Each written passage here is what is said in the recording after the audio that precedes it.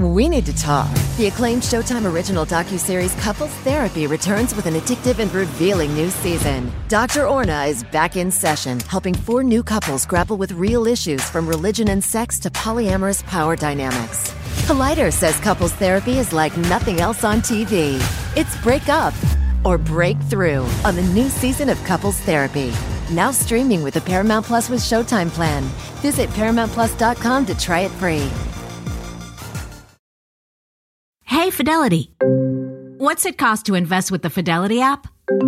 Start with as little as $1 with no account fees or trade commissions on U.S. stocks and ETFs. That's music to my ears. I can only talk. Investing involves risk, including risk of loss. Zero account fees apply to retail brokerage accounts only. Sell order assessment fee not included. A limited number of ETFs are subject to a transaction-based service fee of $100. See full list at fidelity.com/commissions. Fidelity Brokerage Services, LLC, member NYSE, SIPC. Hey friends, before we get into today's episode, just want to remind you all that we are currently hitting the road for 3 live shows. It's going to be such a blast. And our first one is happening tonight in Philly at Underground Arts. Yes, you can still get tickets and come hang out with us. We're also going to be in Boston next week on June 16th at City Winery. And we're going to be at City Winery in New York on June 22nd. So get your tickets, come join us. There's more information at lovetoseeitpod.com. And if you want to watch the episode that we will be recapping, it is season 8 of The Bachelorette, episode 5. You can find it on Hulu.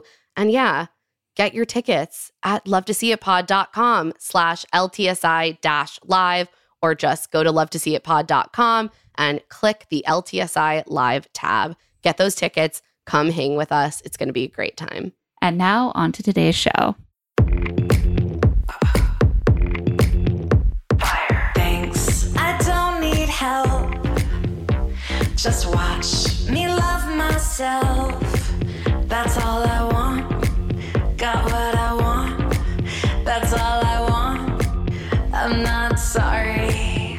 I'm Claire Fallon. And I'm Emma Gray. And this is Love to See It, an obsessively detailed recap podcast about reality dating shows like The Bachelor and other pop culture that makes us laugh, cry, and curse the patriarchy. We can't live with these shows and we can't live without them, but we can break down every juicy moment and unpack all the weird messages these shows send us about love, sex, and dating.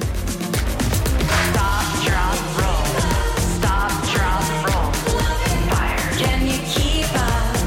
I like love it. Welcome to Love to See It, a podcast about experiments in wife swapping. Just like the rest of the reality TV watching world, we have been completely obsessed with Netflix's The Ultimatum Queer Love, an extremely normal show about 5 couples just switching partners for 3 weeks to decide if they want to get married to their original partners or the new partners or no one. Because say what you will about ultimatums around marriage, they make for incredible TV. Yeah, we're not talking about healthy relationships here. We're talking about great television. And here to join us in breaking down the first 8 episodes of The Ultimatum, yes, we are biting off a large chunk during this pod, is our dear friend of the pod, Bravo personality, pop culture contributor, and host of Shaken and Disturbed, Daryn Carp. Daryn, thank you. Thank you for having me. I'm the resident lesbian that you guys need to really break down these queer facts for you guys. Because obviously heterosexuals can have no opinions. Yeah. I did sexually profile you did. For this episode. My girlfriend Nadine was like, it's perfect. You should talk about this. I was like, I know. They typecast me and I'm here for it. This whole podcast is just going to be a list of questions that we have for you. Like, what opinion are we allowed to have about this dramatic moment? Or like, is this normal? Like, you know? Is this how it always is? Yes. Yeah, so this is going to be really comfortable and chill. We actually do have a huge amount of opinions, so we are going to have to get started because we're going to run out of time. Let's do it. So much happens in this first 8 episodes. Just an unbelievable amount. Should we start by just going over the concept? What is this show, Claire? So The Ultimatum is a show about 5 couples in established relationships who are at an impasse over one important question: should they get married? In each couple, one partner has issued an ultimatum to the other: get engaged right now or break up. This is in the like Netflix Nick and Vanessa Lachey cinematic universe. So it is like an experiment. It is like a process. It is science. It's a social experiment. This is so scientific. Yes. Nick and Vanessa Lachey, scientists. And the idea is that it will like guide each couple to the right decision by giving them the opportunity to switch partners for 3-week trial marriages. And then they reunite with their original partners for 3-week trial marriages. And then they can get engaged to one of their trial partners, their original partners, leave alone, and I guess just like pretending to be married to some random person for 3 weeks will scientifically show you what you need in a partner and if that is your long-term girlfriend. That's clarity. That's relationships. Yeah. You guys don't do this? Yeah. This is what happens all the time. Nothing says like really, really establishing the value of marriage than having a random trial marriage for 3 weeks with a random person. Especially the way we it plays value out, marriage, the sanctity. The way it plays out like verges on like, before you get married, just like initiate a little affair. Just like, just see how it goes. Do you like your affair partner better after 3 weeks? Right. Than you like your partner after 4 years?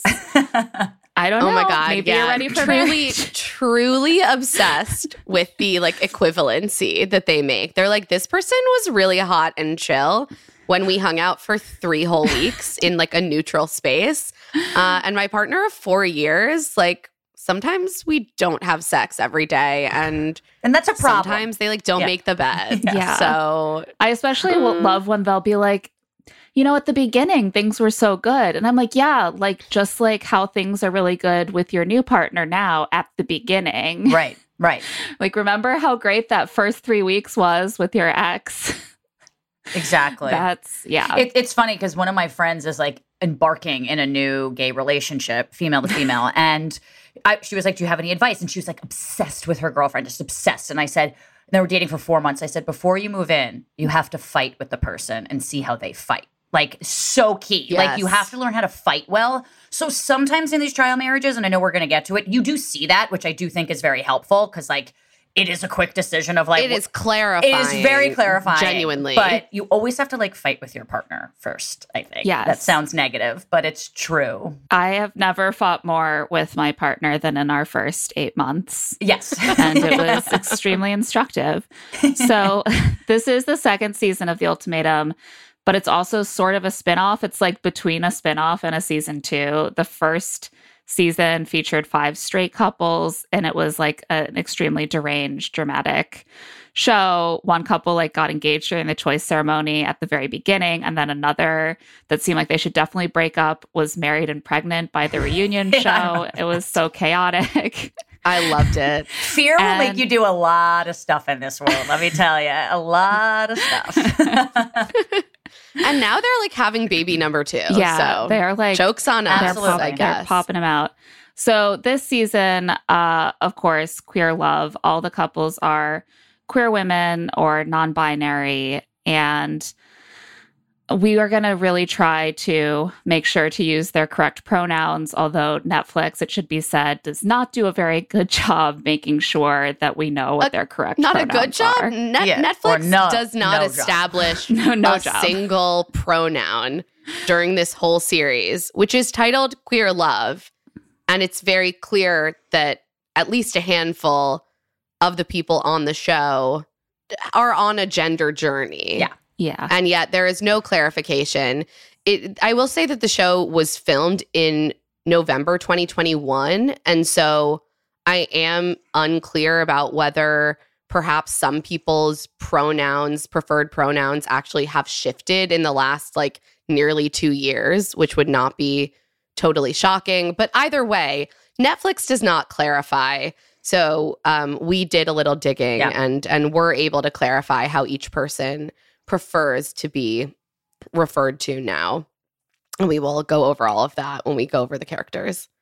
Also, a fun fact about The Ultimatum is that it is a kinetic content show. The production company that is currently facing a lawsuit from a former Love is Blind contestant alleging like significant producer manipulation and like poor treatment, lack of food and water.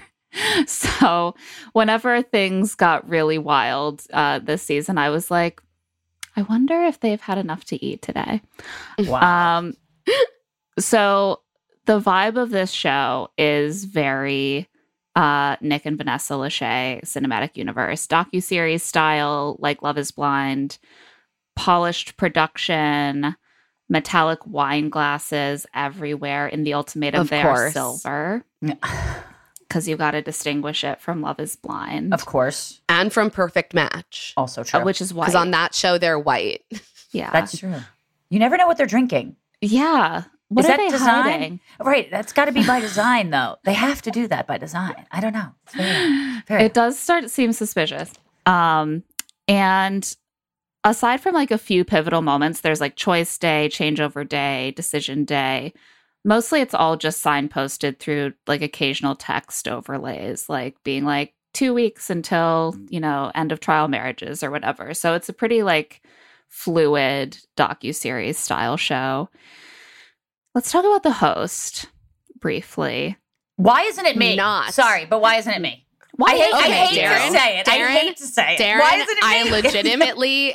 I've been saying it. I swear I was like, I'm going to tell Daryn that she should have been the host. Like, not to blow smoke, but like, how are you not going to even have a queer woman up there? Like, are you... I was just like, are you kidding me?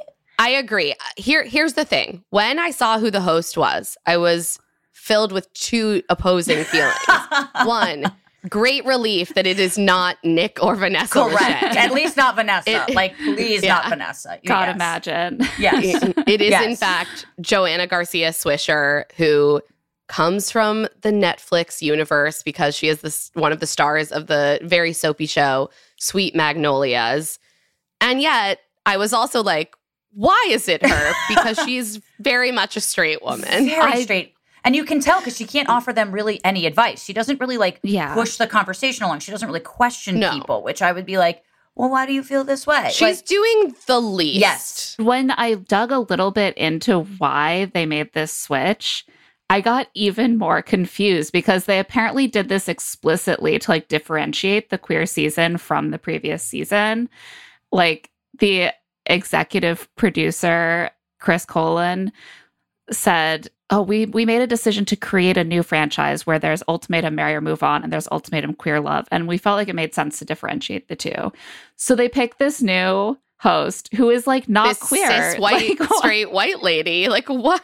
I mean, even if you wanted to draw from like the Netflix family, why not tap like a Chriselle Staus or like someone from Queer Eye? Like, I don't understand. You actually have quite a bit of queer talent already in your pool to draw from, even if you wanted to like really keep it in the Netflix family. So this is, I don't understand. It was a really weird pull, like really odd. And I'm not even a stickler for being like, okay, it should be like a queer woman, it should be this, but like this lends itself to that. Like, you know what I mean? Like there's so many things that Jesse Palmer sometimes can't do in The Bachelor when he's dealing with the bachelorettes because he just isn't a woman. He just doesn't really know. It's just different. It's just, I don't know. It was annoying to me, honestly. And I was pissed off it wasn't me. I'm pissed as well. Pulling for you. There's nothing wrong with typecasting. They should have typecast a little bit harder in this moment. So we have also our initial couples that we should run through. There are 5 couples. Xander and Vanessa. Xander is the issuer. Vanessa's the recipient. They're both 30. They have been together for 4 years. They previously knew each other in high school when their boyfriends were best friends. So they were the girlfriends. I love that story. I love this. Yeah, I love this origin story. Because it's so true. Good. It's so true. Yeah. Like that's just what happens. You know what I mean? Like this is accurate. I also love that they're 30. They're not 22. Yeah. You know, like they're at the age where you could talk about that. I know. Yeah. We'll get there, Claire. Yeah, we'll get there. No. Yes. I think that their origin story is a problem because it is so cute that it is clearly holding them together when they are wildly incompatible. Like it's not even just that they were dating best friends in high school. They meet again 5 years later at a taco truck and Vanessa is like, are you gay? And Xander is like, oh my God, I'm not out to like anyone but yes. And then they're just together for 4 years. I mean, how can you give up on that whole origin story? It's so such cute. A cute it's a meet story. You can just see it on a wedding website. Yeah, you can. You really can. A taco and truck? Xander truly can. Come and on. then you have a taco truck at your wedding. You have to have a taco truck at the wedding. Right, like, come on. Like, but yeah. And like custom painted on the side, like Xander and Vanessa's taco truck. Like it's a whole thing. Yeah, it's a whole Yeah. thing. We've mapped it out for them. Yeah. But Vanessa has never wanted a long-term relationship or stability. She just wants freedom and also kids in some way that is very freeing The and not opposite stable. of freedom or stability, but okay. I don't think she's thought things through too much. No, that's kind of Vanessa's thing, like not thinking things through. Yeah. We have Yoli and Mal. Yoli is the issuer. Mal is the recipient. Yoli's 34, Mal is 36, and sincerely, I don't believe her. I think she's 22. Yeah, she's the youngest looking 36-year-old I've ever seen. And the hottest person. Gorgeous. Just stunning. Yeah. hot. When I saw Mal, I was just like, this is a show about Mal now. Like, Mal has star power. The ultimatum. That's what it should be. It should be that. Mal should host it too. Screw me. Like, God. Mal should host it. Like, that would be Mal great. Actually should host it. She would be great. Have they she actually would be this? good. Yeah, they should be awesome. I mean, next season. It's an opportunity. They've been together for 3 years. They met at Pride. Yoli is very eager to start a family before it's too late. Mal is like, first we need every single piece of money that we will ever need for anything, and then we can get engaged. And also, and I think this is a great setup for the season, Mal is afraid to commit because Yoli is always all in with her partners. She loves hard. And Mal is like, I'm not sure if I'm special. Maybe Yoli would just want to marry anyone, and I want to make sure that I am special. I'm going to say Yoli might just want to marry anyone. Yoli's light is on. She a might. little bit. Yeah. She might. I understand Mal's point there. I also understand Mal wanting to have money. I get that. You want to have stability. I get that. I do get it, but it's also like, you can also keep making money while you're engaged. Yeah, it's not like you have to have everything figured out. But people who are like, well, just do it. And I'm like, well, there is something nice about having financial stability before you embark in a partnership. I also do wonder if that second part, like the financial part, is easier to kind of pin it all on. I think it's the red herring. She also is like, I definitely she's think also it's like the red herring. Yeah. Because I mean, realistically, I will say I'm a Yoli. I was very much like, people have kids all the time, we'll figure it out sort of person, because like, you can keep making money, but you can't make more time for your family. And so those are just kind of like incompatible viewpoints, but it does seem like it's a red herring for sure. We're going to take a quick break. We'll be right back to continue our discussion of the ultimatum. Can you keep up? I love it.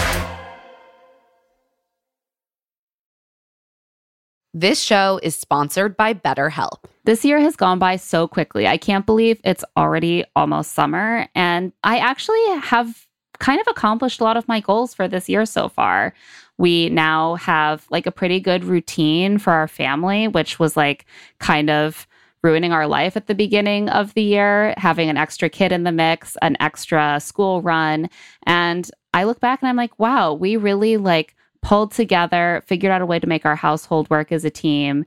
And I just want to keep that energy going through the year, just like functioning at top capacity. When life goes so fast, it's important to take a moment and really celebrate your wins. And make adjustments for the rest of the year. Therapy can really help you take stock of your progress and set achievable goals for the next 6 months. If you're thinking of starting therapy, give BetterHelp a try. It's entirely online, designed to be convenient, flexible, and suited to your schedule. Just fill out a brief questionnaire to get matched with a licensed therapist and switch therapists anytime for no additional charge. Take a moment. Visit betterhelp.com/love-to-see-it today to get 10% off your first month. That's BetterHelp, HELP.com/love-to-see-it. Okay, so you got engaged. Congrats. Now you may be wondering what comes next. If you're planning a wedding, the first thing you need to know about is Zola. With Zola, you can plan your entire wedding in one convenient place. From the day you get engaged and search for the venue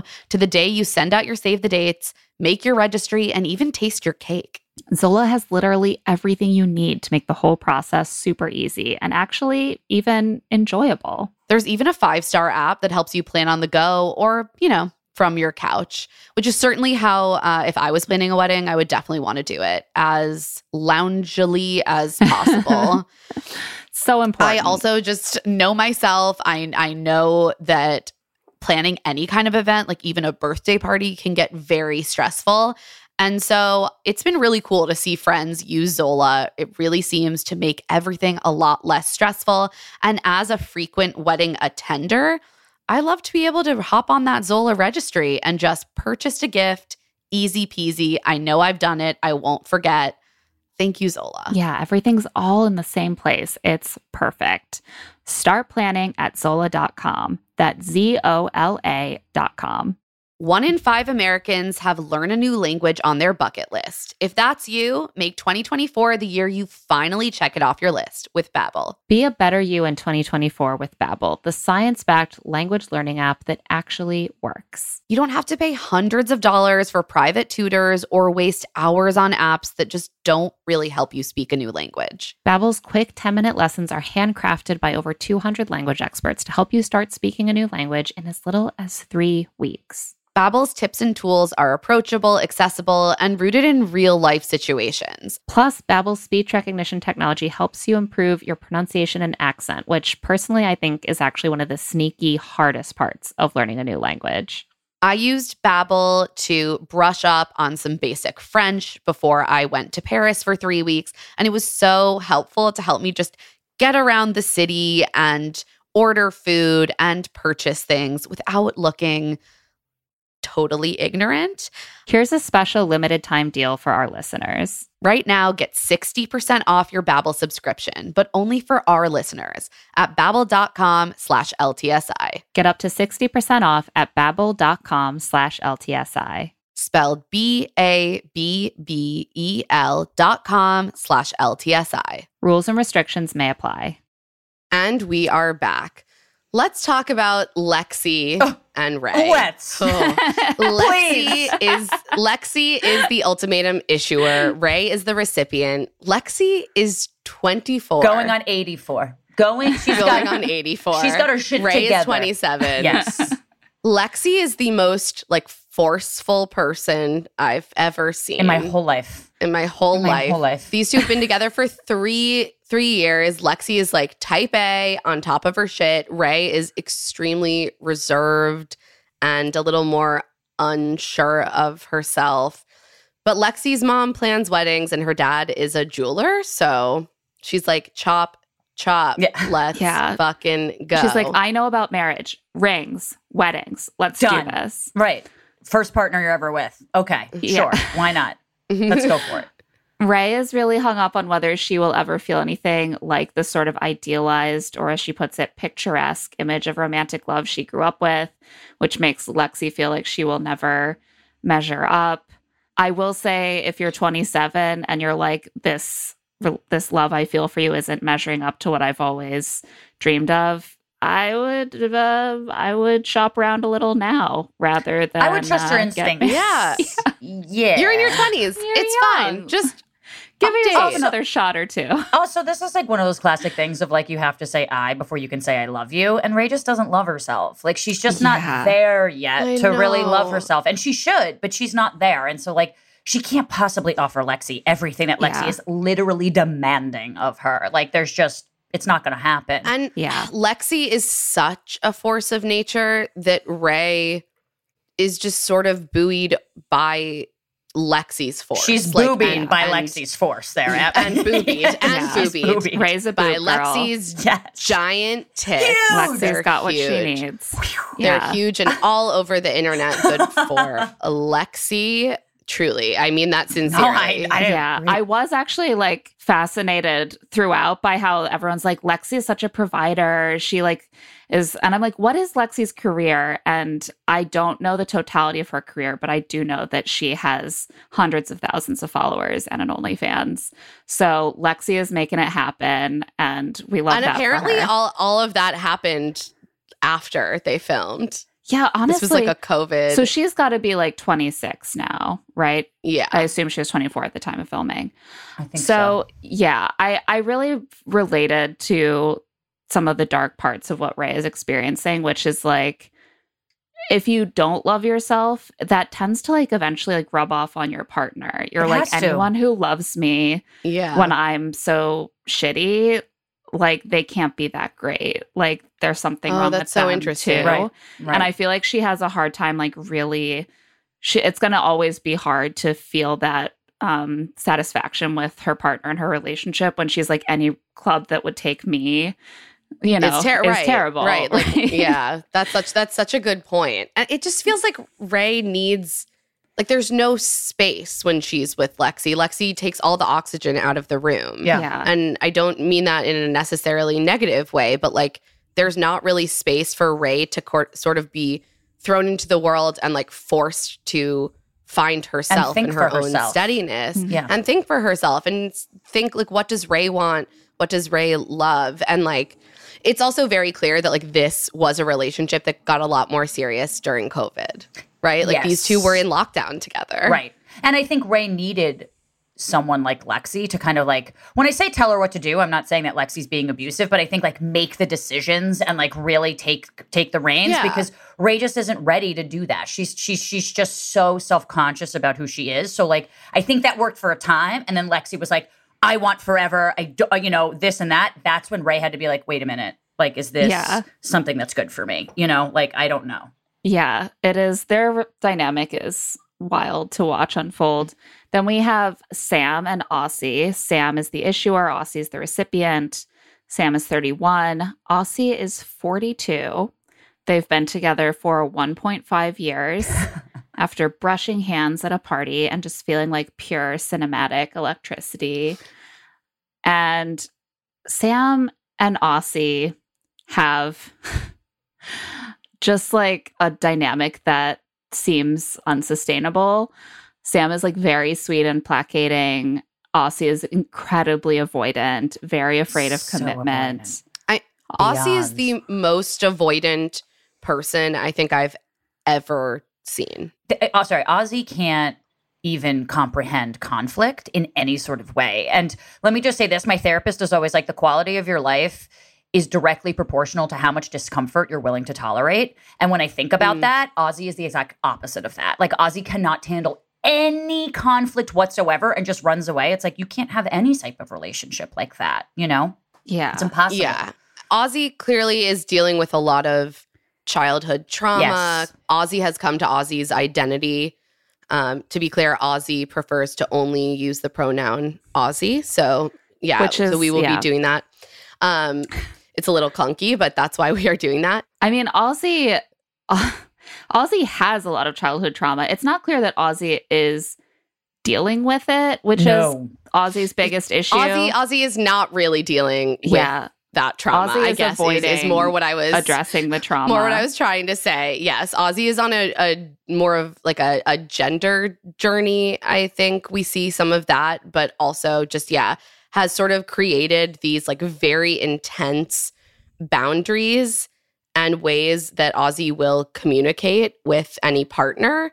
And so that's why Aussie found someone like Sam, who has for the last year and a half been willing to just bend to those needs in a way that, like, as you said, Claire, does not seem sustaable long term. And Sam, you see a lot of growth throughout this show, and I know we're going to get to it, but you do see her really growing. Me too. I really like her. Sam is like sleeper star, I think. Yeah.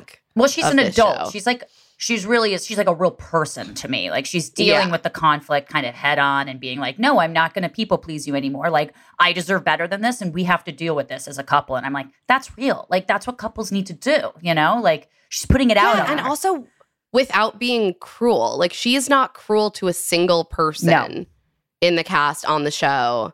Like, Sam just seems like a deeply good human. Great. Yeah. The point where my jaw dropped in their intro is when Ozzy, who again is 42, says that they want to live together for 5 years before they consider getting engaged. I'm like, I think that's just an Ozzy thing, not a Sam thing, but like, that's cool. That seems very, but you know what? Like I said in the beginning of this episode, like when I'm giving advice to my friends, I'm like, you got to see how they fight. If I saw that, how Ozzy was fighting, like that's the biggest red flag, like that you could ever have. And so kind of thank God that you're living with this person and not married to this person yet, So it's like, that's good. That's a good thing. Yeah. No, it's definitely good to do some due diligence. 5 years of due diligence at this point in your life seems perhaps more than is needed. Like, for example, I think 3 weeks with Ozzy should definitely be sufficient to figure out the issue. To tell you that you probably cannot be in this relationship. Yes. Oh my God. Because also I'm such a Mildred. So we'll get into that. We have as our last couple, Mildred, the issuer, and Tiff, the recipient. Mildred is 33, divorced with a teenage son, right? Who we learn about very offhandedly in like episode 4. Yeah. Tiff is 32. Tiff also has a child, a husky that they consider the equivalent of like a human infant. Like they must bed share until death, and then like be I buried sort next to of each get other. that. Like I sort of like relate where I'm like, I love animals so much. Like I often tell Nadine, my girlfriend, I'm like, once we get a dog and a cat, like you're going to have to sleep on the couch. Like that's it. Like that's what's happening. Like the animals come first. But like that's like being partially facetious. Like I would never like argue with my partner with this. Like it's more of a joke than anything else. Tiff is really someone that I was not that into at the beginning. Yeah. And then by the end of episode 8, I was like, Tiff. I feel like Tiff showed growth because at the beginning I was like, Tiff is like the closest to toxic masculinity that I'm seeing. Totally. Except for Ozzy's brand of avoidance, which I guess is also toxic masculinity. But there is growth. I will say if you're determined to bed share with your dog and your partner, a husky is not the direction I would go because they're enormous. Like a Yorkie. Or you need a very large bed. I don't know. Yeah, you need like Shaq's bed in order to do this. Like it's got to fit like a 7'5" basketball player. Yeah. And then okay. But yeah, a husky, I'm like, my girlfriend's 5'1" and I'm hot in bed with her because she's just like, the radiating heat, I couldn't handle it. You know what I mean? No. Mildred and Tiff met when Tiff was searching the lesbian Latina hashtag on Instagram. This is how people meet, man. They got to type and like, that's real. Like I know plenty of people that have met like that. It's crazy. Could never imagine that. I was like, I don't know if I would admit that I was specifically searching that hashtag, which just gives a little like fetishization vibe. But that is how they met. And they have a super hot sexual connection that Netflix loves showing us. Yes. But they also have the tumultuous emotional connection that often goes along with that. They break up frequently. Mildred seems to be the dumper typically, but she also wants more commitment. At one point, they say they break like up 57 50 times a year. No, they have broken up 50 times in 2 years. Yeah. So that seems great. And for in their 30s, I mean, like, I sort of get it when you're in your 20s, because, like, certainly when I started dating women, I remember with my first girlfriend, like, I was devastated when we broke up because I was like, I'm never going to find, this was like 16, 17 years ago. I was like, I'm never going to find another queer woman that I'm attracted to that has all these things. Oh my God, I'm freaking out. But now, like, why aren't, like, plenty of fish in the sea. They're both in their 30s. Plenty. Like everyone's queer now. Come on, right? I'm like, Mildred is was married to a woman previously, is divorced, has a grown child. Yeah, like these are not also children. Has severe childhood trauma. Mildred's parents both abandoned her when she was very young. She also suffered profound loss very young. Yeah. It sounds like she was not, or at least in her recollection, was not the person who left the marriage. So Mildred has a lot of abandonment issues that make a lot of sense to me. Like I see elements of myself in Mildred, and I just lost one parent who died. And that can still give you some certain abandonment issues. And you see what she's doing is she's testing Tiff. She's like, I want to be able to push someone away and be the one who is not left. Which is why the partnership with Ozzy was never going to work. Yeah. Well, it does really bring it out. Because abandonment and avoidant, like I understand why you kind of keep going back because you're trying to relive that childhood trauma. You're trying to be like, all right, I'm going to convince this person you can see why they gravitated towards each other. You can also see why they're never going to work. Yeah. It's like an extreme avoidant attachment style matched with a pretty extreme anxious attachment style. Absolutely. Yeah. And like that is not healthy. It's not so great. should we get into the dating week where they are all trying to kind of mingle and find out who they want to shack up with for 3 weeks? Yeah. Yeah. They have a little dating week, and it's some interesting things arise. It's round robin style. Yeah, they all essentially date each other, and I thought that was interesting. Like there are moments where, for example, like Mel and Tiff are on a date, and they're like, "This is so weird. Like we only date femme. Like I've never been on a date with another masked person, but like I guess we're adults, and this is what we have to do." Yeah, this is what we're doing. It is kind of shocking. Like, I wonder how they kind of pre-pro'd this, just because it's like the likelihood of 10 queer female and or like gender non-conforming or non-binary, like the likelihood of them being attracted at least to another person. Like, I just want to know the math on that because it all kind of seems to really work out when they all match up. And I'm like, how can that be? I also would imagine, first of all, a lot of that is like the way that they're cutting it together, because I do actually feel like a bunch of these matches were just like thrown together. I guess you're the best one here. This is more of a friendship. And we saw that on the straight version as well, where you're just like, yeah, there maybe is one couple that like is a new couple that has a genuine spark, and everyone else is sort of just like, all right, this is what we're doing. Yeah, which is kind of the case with the straight ultimatum too. It's like, you're not necessarily that into the other person just because they seem like the but you best don't need to be. You like don't need to be, because they can like squeeze enough juice out of the couple relationships that do have a spark, and then they can find conflict. But it seems like they do tend to break down a little bit into like the more masked partners from each couple and the more femme partners from each couple, and they all kind of end up with a counterpart, like in that way. Yeah, that is. So then mask and mask never date. Yeah, so there does seem to be a certain degree of like, like we all have our roles. And some people really do seem to quickly gravitate to each other, even if it's more platonic.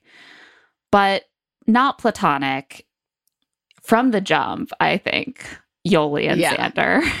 My God. Oh my God. Yoli and Xander, fascinating. Yes. Claire, we were texting about this, and you were like, sometimes the people who just want commitment and feel it the most strongly, when then they're like released to date each other, they're like, oh, yeah, I just wanted commitment and stability, not necessarily only with that partner I came with that I was saying 5 minutes ago is the only person I want to marry, and I'm not looking for anything else. Yeah. The minute they're like presented with an option where they both want the same thing and there's a level of attraction, it is like, in fact, fairly easy for them to fall into a new relationship. That's a recipe of values. I mean, which is why it's interesting, as opposed to like the masked femme, what it really fell into was like the ultimatum givers and the ultimatum recipients kind of fell into their own like little quadrants. And especially with Xander and Yoli, it's like, this person, regardless of, I don't really even know this person, because you can't possibly know someone after 3 weeks, even if you live with them. You just can't. Like, either they're the most boring person in the world and you feel like you know them, or you're lying to yourself. Like, they have to be more interesting than that. I still learn new things about my partner every day, and I've been with her for 3.5 years. You know, like, I'm always learning stuff. But I think when you're like, oh my God, this is now presented in front of me where all of my values are lining up, that, especially in queer female relationships, like, because it's so emotional, that's the U-Haul joke with women, you know, that we bring a U-Haul in, because it's just the attachment is so easy to grasp and it's so easy to see. Yeah. And you see it immediately with these two. Like, there is just a physical connection, and that is really bolstered by this, like, this excitement of meeting another person who just so deeply wants the same things as you do. And they are both just like giddy with each other immediately. Yeah. Yeah. On one date, Xander like rearranges their chairs so that her feet are like big spooning Yoli's feet and their like knees are spooning. And I was I feel like I shouldn't be here for this. Yeah, you're like, this is very intimate. I mean, I will say, like, especially in my lesbian world, like, if you're touching legs or knees, like, it is, the sparks are, it's on. Like, it's not like, oh my God, I'm so sorry. It's like, it's deliberate and it's happening. And, like, that's the first flirtation. It's like buying a drink, you know, like, that's what it is. Also, if I were Xander, I feel like Xander has to be so prime for this, specifically because Vanessa is like playing some sort of weird head game with Xander. Yeah. Like on an early date with Yoli, Xander asks like, if we had kids, like, would we each have our own kids and they would just be ours and the other person's kids would like not be our kids, or would we have the kids together? And Yoli's like, they would be our kids. Like, we're together, we have kids, they're our kids. And Xander's like, yeah, that's not how my ex felt. It's like, and I was like, what were you expecting? Like, that's not normal. It's like being like, are we going to have joint bank accounts or separate bank accounts? Like, no, if you have children, like, especially in queer relationships, because it's like, obviously the biology of the kid, it can't be both of your kids, you know, like in that way. And like parenthood is just defined, I think, in so differently in queer relationships. But like, how could you even tolerate Vanessa assuming that the kid wouldn't be yours with your partner? Like it, like that blew my mind. I was just like, that was completely, that was a huge upset. And also, like, I get not wanting to have kids, but once you have them, like, what? And it seems very like, if you are in a partnership, right? Like if you're saying we are in a partnership, like a committed partnership, and we are having children, then like it seems like it very, very odd. It seems very like internalized patriarchy to be like, the parents are like, unless you have a genetic connection to the child, then you're basically a step parent. The child is mine because it came from my body. Right. So adopted kids just have no parents? Like what? Like, right. No, it's like, completely unhinged. And it does feel like something Vanessa kind of maybe uses to like dangle over Xander's head in this like flighty way, because Vanessa does not actually seem to have any desire to like really talk about how she sees the future and how they will be building a future together.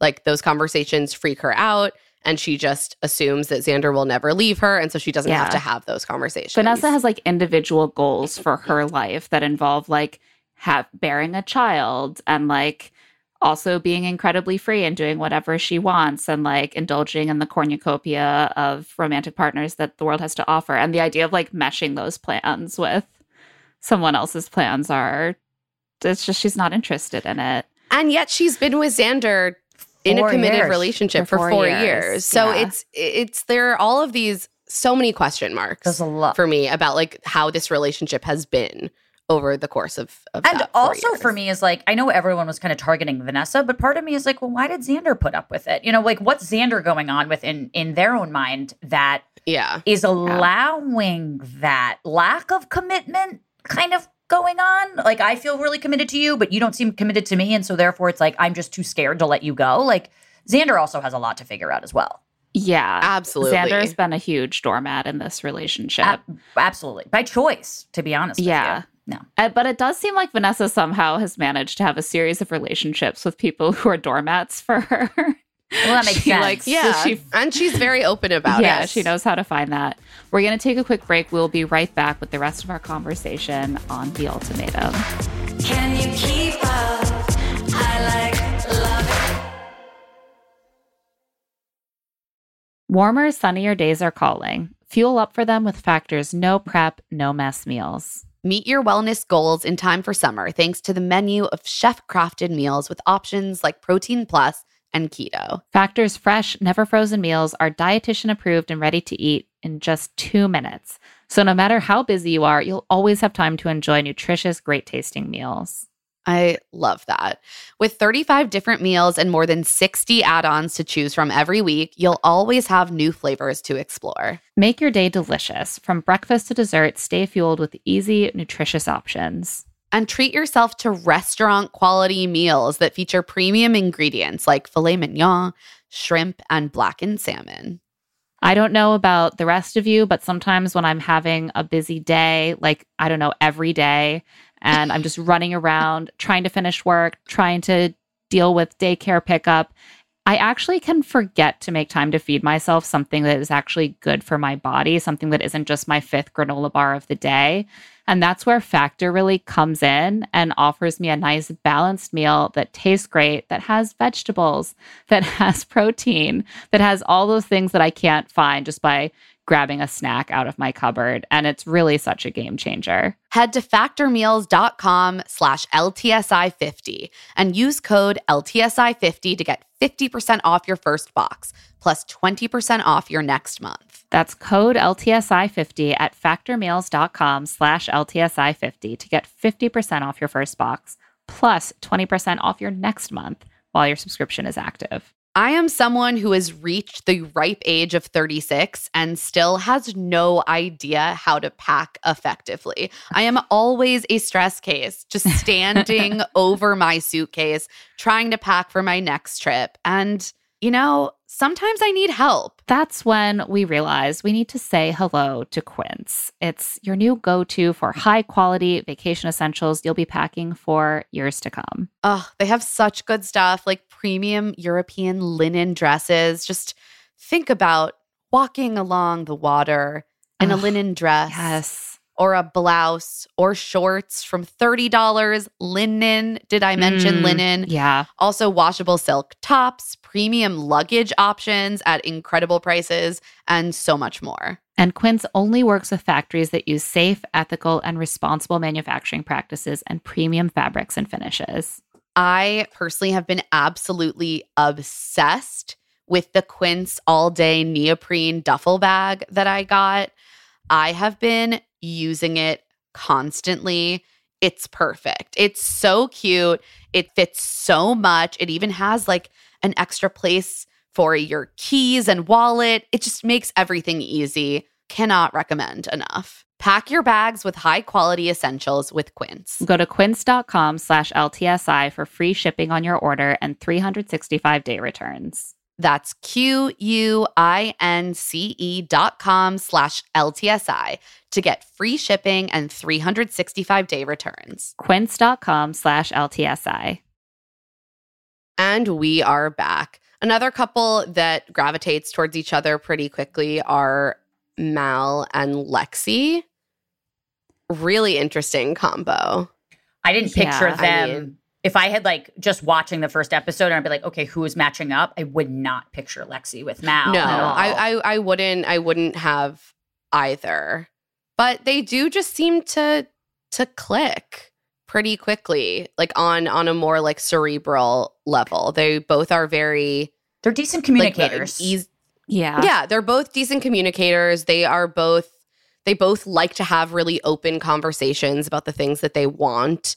And it also seems like neither of them are really trying to like jump into a new sexual relationship, which is not made explicit in the first couple episodes, but which does seem to be like underlyingly there. Which is weird because relationship continues. One of them's the ultimatum giver and the other one is the receiver. And so I was kind of expecting some sexual intimacy happening, at least to Mal to Lexi a little bit. I didn't think Lexi would kind of do that, but there was really not. I mean, they cuddled on the couch, but Mal nothing. seems to have really drawn that line. Like she says at one time, like, I have no interest in consummating a new relationship. Well, I think what's interesting to me about the ultimatum giver versus receiver dynamic is that when you get two givers together, they're ready to like jump into something new because they're both just so ready for commitment.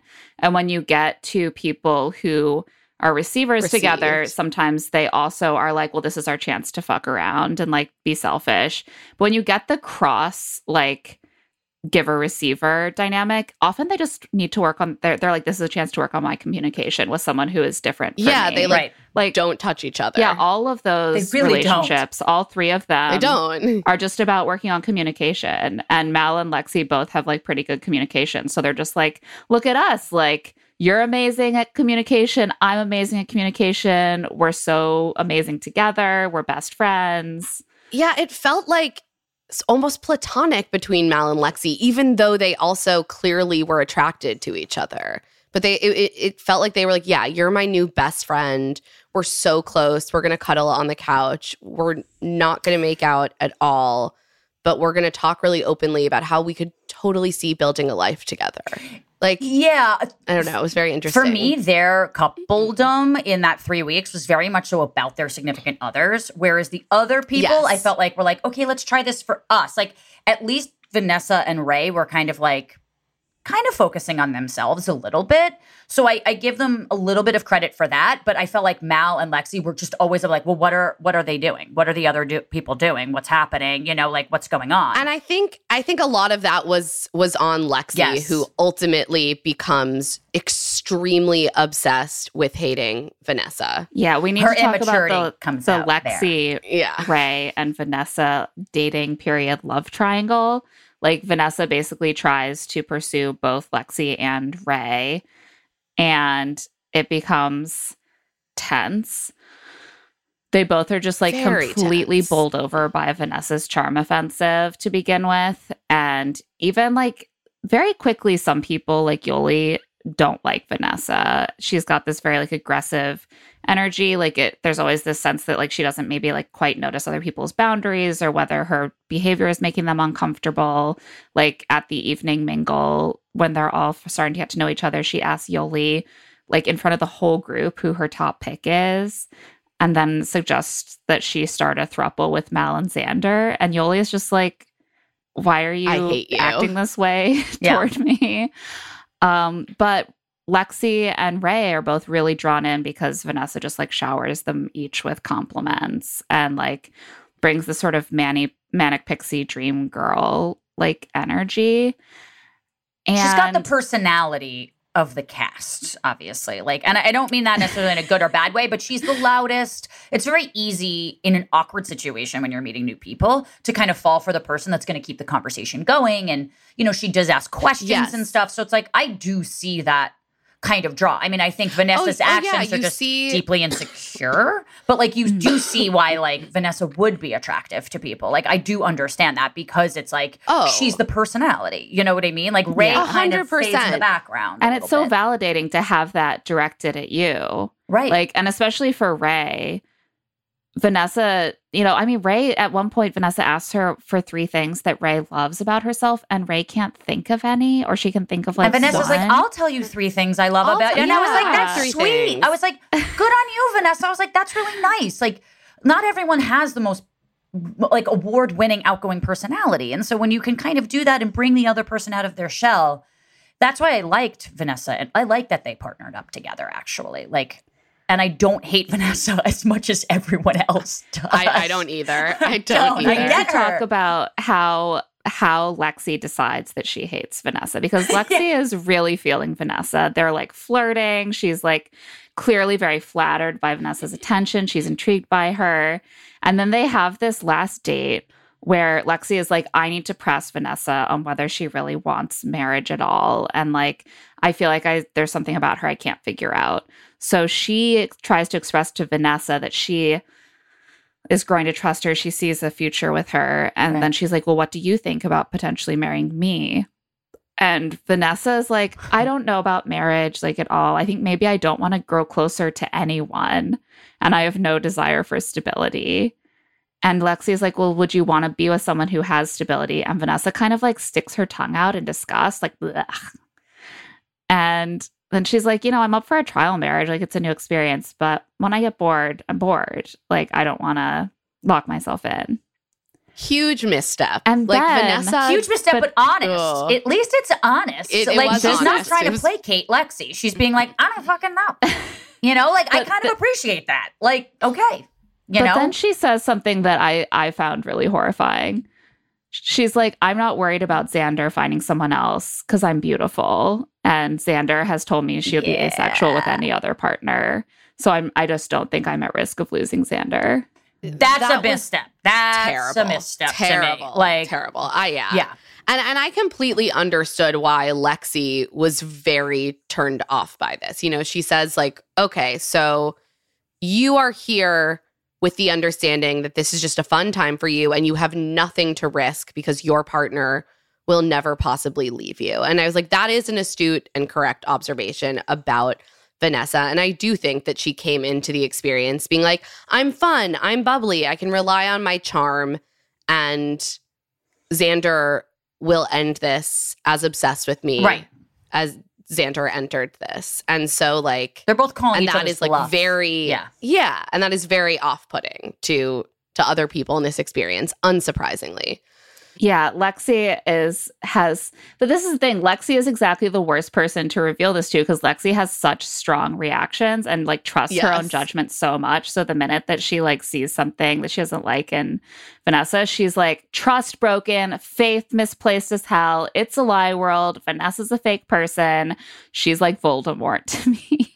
Yeah. I thought it was so funny that she was like, Vanessa's a fake person. Because I'm like, I don't know, Vanessa's really seemed to be the say realist person there, like clearly, like she said something that was horrifying to you and clearly indicated that she is not a good partner for you or like maybe for anyone, but a bad person. But that wasn't fake. Like, right, it wasn't fake. Like, I would rather have a conversation with Vanessa than, let's say, like an Aussie who, you know, as it turns out, and obviously we're going to get there, but like really wasn't there to experience anything or grow or learn or anything like that. Like at least with Vanessa, kind of what you see is what you get. Like it's chaotic and you might say that partner isn't for me, but like Lexi just harps on Vanessa so much. And I'm like, I don't think she deserves that. Like, relax. Like, she just said something that wasn't for you, but that doesn't make her a horrible person. You know what I mean? Like, it felt an overreaction to me, even though I think Vanessa is annoying. Like, I don't think she's a horrible person for what she was saying. It did start to feel like an overreaction. I do think that, like, there are different ways of being kind of fake. And I think that if you're showering people with compliments and like making them feel really chosen and special, and then you let it slip that like none of it means anything to you, I do think that comes across as not genuine at all. Totally. That's true. That's absolutely right. I absolutely agree with that. And I will say that during this couple episodes, I was like very put off by Vanessa. I think what I wouldn't started date her. to like, no. I was like, Vanessa is someone who seems annoying. I would attend a party that Vanessa was present at. That or seems talk fine. to her. Yeah, she just seems like someone who doesn't have their shit together, because I feel like this was her first relationship. And to our point about when we were kind of talking, like their meet cute between Xander and Vanessa is really what's keeping them together. And she doesn't know who she is. Like she doesn't know any of that. I don't think she has any sense of self outside of the idea that she deserves to be adored, and having a partner who she can be like, well, that person just loves me so much. Like she doesn't have to provide anything for herself. And like, which she does learn and say about later, like in the 8th episode or something. And she actually does seem to have some amount of awareness of this pattern. But it just, the level of collective hatred that the group develops towards Vanessa started to make me feel defensive of her. Too. We're still at the point in the episode when like the snowball is rolling down the hill, gathering up snow. Like we're seeing these moments when people are annoyed by Vanessa. And then we hit a point later in the season where you're like, was there just a huge accumulation of the stuff on and off screen that made them all hate her? Or are they like getting into a mob mentality? And it's always hard to parse, of course. But at this point, I will say 2 years later, and 2 years later, like Yoli and Lexi are making TikToks, like calling her Voldemort, right? And it's like the joke's on you because she's living rent free in your fucking heads. Like it's just like I don't know, get man. over Calm it. down. And it's also like, I just don't like when women do that to each other, especially. Like, you know, it's like, see a little, if you want to be mature, see past this and be like, I feel bad for her because she doesn't really know what she wants and this and that. Like, Vanessa never really did anything to anybody. She didn't do except arguably Xander. Right? Well, yeah, but that's Xander and her but like everyone else. Right, I agree. Xander doesn't hate her. So like the fact that everyone hates her, I'm like, she didn't really like. Again, she might be a bad partner, but a bad person. I felt bad for her a little bit. Honestly, she was very ganged up on it, and I thought handled it decently well. So she does have a rough go at the choice day. They all sit around a table. Joanna is, of course, presiding, I guess. There. I don't really remember She's Joanna she's saying there. She's at the table. She was there. Yeah. They have honestly barely begun when Vanessa does start acting out. Like Xander briefly mentioned someone that they dated from Bumble, and Vanessa starts being like, "Who is this? Sorry, I just haven't heard about this person. I'm sorry, you've just never told me before. I don't know. Fuck you, Xander." I was like, "Oh my god, Vanessa!" Like everyone you can tell her again, shit's crumbling. Again, at this point, I was not into her, No. and her behavior was bad. It was bad behavior. It's just like and making I get why a public was scene with your partner, and I do see why Xander told Vanessa when Vanessa realized that Xander was going to choose Yoli. Xander was like, "You and Yoli are actually pretty similar." And they both do have this willingness to just sort of make a public scene with their partner at these ceremonies in a way that is uncomfortable for everyone. Yoli would not appreciate the comparison, but it is kind of true. The thing is that Vanessa actually has quality overlap with both Yoli and Lexi. Yeah, which is why there is tension. Xander and Yoli do choose each other. When it's Vanessa's turn, Vanessa also basically goes to Mal, like, "Mal, you've been in my top 3 this whole time." And Mal's like, "We've spoken once, and it's a no for me. I just decided that very quickly. It's definitely a no." And there was just something about it that seemed off, too, that, like, I was like, in this moment, it seems like Mal is reacting in this sense that, like, that she feels that Vanessa's being sort of presumptuous. It's like, you haven't even been like going on dates with me, and you think you can sit here and act like we have some sort of connection. And like, I think that there is this way in which a lot of what's going on with Vanessa is people just feeling like in these ways that are kind of small and not that damaging, not that harmful, they do feel like she's kind of like trampling on their boundaries and like presuming things about her relationship with them. Yeah. And that they just, like, they start to realize that everyone is annoyed in the same way. And so they feel like empowered to like. Oh, and that's totally satisfying also. Like, who doesn't love to realize that you have a common enemy? I do. I have empathy for the infectiousness of that feeling. Yeah, nothing brings people closer together than hating the same things. Exactly. It's true. No, I it's one of my hobbies, honestly. Vanessa also speaks about Lexi, and she's like, "You're just so marriage driven." And Lexi calls Vanessa out. She's like, "I felt gaslit by you. You have nothing to give anyone in this process." I'm sorry. Yet Lexi, another overuse of the term gaslight. I'm like, again, that term has a meaning. It needs to go. That people use it all the time for they just don't understand what it is. Like, that and the word surreal, people like don't understand that meaning. They just say it all the time. And I'm like, not everything can be surreal. Not everything. It can't be. Words have meanings. Right. And in theory, Vanessa was actually kind of honest with Lexi. Like, for better or for worse. Like, she was saying, like, this is what I want or this is what I don't want. And like, I think Lexi felt maybe like manipulated by their interaction or felt like taken advantage of. Or again, these are all real things. Is it gaslighting every time that someone kind of love bombs you and then is like, "Oh, but I would never want anything serious"? That might make you feel manipulated, betrayed, even a little crazy. Yeah. But it's just not. It's not gaslighting. Yes, it's not that. Correct. And then everyone starts just jumping on Vanessa. Mildred is like, "You've been telling Xander to fuck off all night. Like, you need to stop." Xander is like, "No one else understands Vanessa like I do, and that's why I love her." And I'm like, "Xander, that is not a good reason to love someone. You need to think carefully about what you just said." Yeah. Well, to be clear, they should break up. They definitely should break up. Yeah. Vanessa and Ray choose each other. Mal and Lexi choose each other.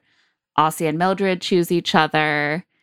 And this leaves Tiff and Sam, who have been dating.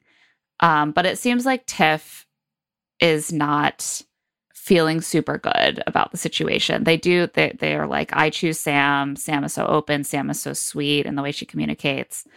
But as they're announcing this choice, Tiff just like has a meltdown and is like, I just can't do this. I just want Mildred. I love Mildred so much. Then Tiff and Mildred both cry and they both have to leave to like gather themselves. And then it's like, but they do not leave together. No, they're just like, Tiff okay, and Sam now that we've done that. Yeah. Sam is an angel. Sam has a lot of patience. Yeah. And with that, they're all sent off on their trial marriages. Let's just go over some of kind of the vibes and highlights of each trial marriage. Xander and Yoli. I mean, these two just like straight up fall in love immediately. Yeah.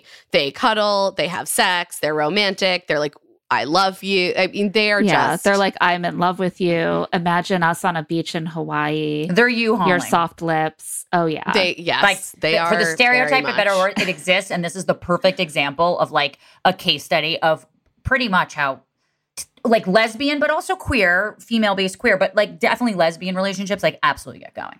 It's full throttle. You're talking about kids. You're talking about retirement, you know, in your first date. Oh, they're looking at each other's bank accounts. Right. Apparently. I'm like, they've seen health insurance plans. Like they are just there. Yeah. Really committed to each other basically immediately. Yeah, I felt so bad for Mal watching this because this is exactly Mal was like, Yoli, I know my lover. She falls in love wherever she's watering the grass. And like within a week of going over to water Xander's grass, Yoli is like, I'm in love with Xander. We are lovers. Yeah, like wild. I see a life with Xander. And Xander, I don't think was expecting this at all, but is like, oh my God, I have chemistry with someone who wants to actually have a life with me and take care of me and not just like be admired all the time. It feels right. Kind of Xander amazing. Didn't really believe that she could have a spark with anyone but Vanessa. Like she's clearly convinced herself of this. So the minute she has a spark with someone who seems like maybe a better fit, it's like 0 to 100. And it's the classic first love problem. Oh, I was going to say, if you think about it, like Xander, their meet cute with Vanessa, it's like, yeah, I'm not out. No one knows I'm gay. But like, yes, I am. And like, you're the first person to recognize, so let's be together. And then all of a sudden she's thrown into this like trial marriage with somebody. It's like, well, no wonder. Like everything's the first time for Xander in a lot of ways here, outside of just like having sex with another woman. Like there's a lot of first times in a relationship here. Yeah. Yeah, I think that's a really good point. And I thought it was telling that when we met Xander's friend, when Xander's good friend meets Yoli, Xander's friend is just like, I love you two together. Yoli, you seem amazing. I know. Vanessa, I'm not going to say I dislike Vanessa, but like she's not genuine. When she's not in her comfort zone, she acts up. It's always me. Like she seems extremely over Vanessa's whole shtick. Yeah. And that always makes me feel kind of less sympathetic to people, to be honest, because I'm like, this person knows Vanessa outside of the edit she's getting on the show. Yeah. And to me, I feel like pretty clear on like Xander and Vanessa are not good together, and Vanessa has not been historically a good partner to Xander, even if they both love each other. I think that's pretty clear. Like they should break up. I don't think that means Vanessa is like Voldemort, but right. I do think that clearly she has not shown up correctly for Xander, and Xander should like deserves someone who will. Yeah, I think people often forget that like it's not like a successful relationship has to end in marriage. It's not like The Bachelor. It's not like it has to end in marriage with kids and all that stuff. Like I've had plenty of relationships that didn't work out, but I'd still consider them successful because I got to learn so much about what I don't want or what I do want. And I learned a lot about myself. And like, I'm still friends with some of my exes. Like, I do think that that's really important. And especially for Xander here and Vanessa, it's like they needed to really separate. Like that couple especially really needed to separate to figure out what the fuck was going on with them. And they could still have had a successful relationship. It just isn't meant to be. It's just not forever. That's okay. You know, like it doesn't make anyone a bad person. People forget that. Like they just need to not be together. Right. And that's okay. And that's good. Yeah, fine. And I hope they both find the thing. I think Vanessa needs to not be with anyone for a while because like Vanessa's recounting of the relationship she's been in is like, I've just been blessed to be with so many people who've just loved the shit out of me and not demanded nothing. Not asked anything from me, and I'm fine with that. Like I give them nothing. All I need to give them is the gift of my amazing presence because I'm so hot, I'm so beautiful, I'm so fun. Right. And that's really not a mindset of someone who is prepared to be a good partner. Like that is the mindset that leads to you being like acting up and acting like attention seeking and narcissistic whenever you're in an uncomfortable situation. And you make a good point. Absolutely. I don't think she's the only one though that needs to be single. Of all of these 10 contestants, like I think Tiff needs to be single for a little bit. I even think Mal needs to be single for a little bit. I mean, I think they all Aussie, I don't think is capable of being in a relationship at all where Aussie is right now. Like where Aussie is in this moment. It ain't happening. Watching, I was like, oh, all these people should probably break up. All of them. Literally, like, all of them. Because, like, even Tiff, and I'm sure we're going to get there, like, fighting about, like, the dog in the bed. It's like, yeah, we're going to get there. You know, like, you got to, it's compromise. Like, come on. Yeah. No, they all wouldn't be here probably if they didn't need to be. They'd be married. Single for the most part. Right.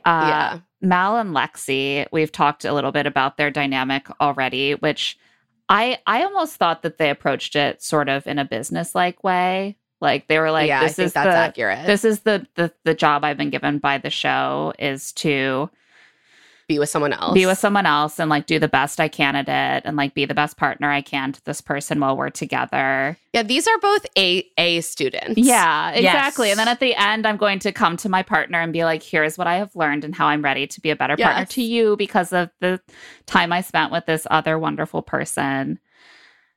There are times when it seems like they're each kind of like, they're talking like they're investing more into it. Like Mal very quickly is like, you've made me understand that marriage can be a partnership. I could see being married to you quickly. I could see leaving engaged with you. At the end, Lexi tells Mal, like, you're one of my soulmates. But it doesn't really seem real to me. Like, it doesn't ever seem like it's threatening their commitment. I do not see any romance there. No. I see two people who are like, we're in it. We admire each other. We're students of this experiment. Yeah, we're students of this experiment. Right. They're like therefore lab we partners. Are connected. They're like, I'm so glad I've been paired with this other A student to do this lab project. But as you said, Daryn, like they're both thinking a lot about what their partners are doing, their ex-partners are doing, their ex who are just living rent free, especially Lexi, like in their head, and it's just like, you know, they didn't give the experiment a shot in their own way too by being so rigorous about being students of this experiment. You know, like I don't think Lexi or Mal really went into it being like, I'm going to try to see if I can love this other person or at least like this other person or date this other person. I'm just doing this to bide time until my partner decides what they want to do. That's how I kind of read it, you know, and that's also kind of not participating in the experiment in a way.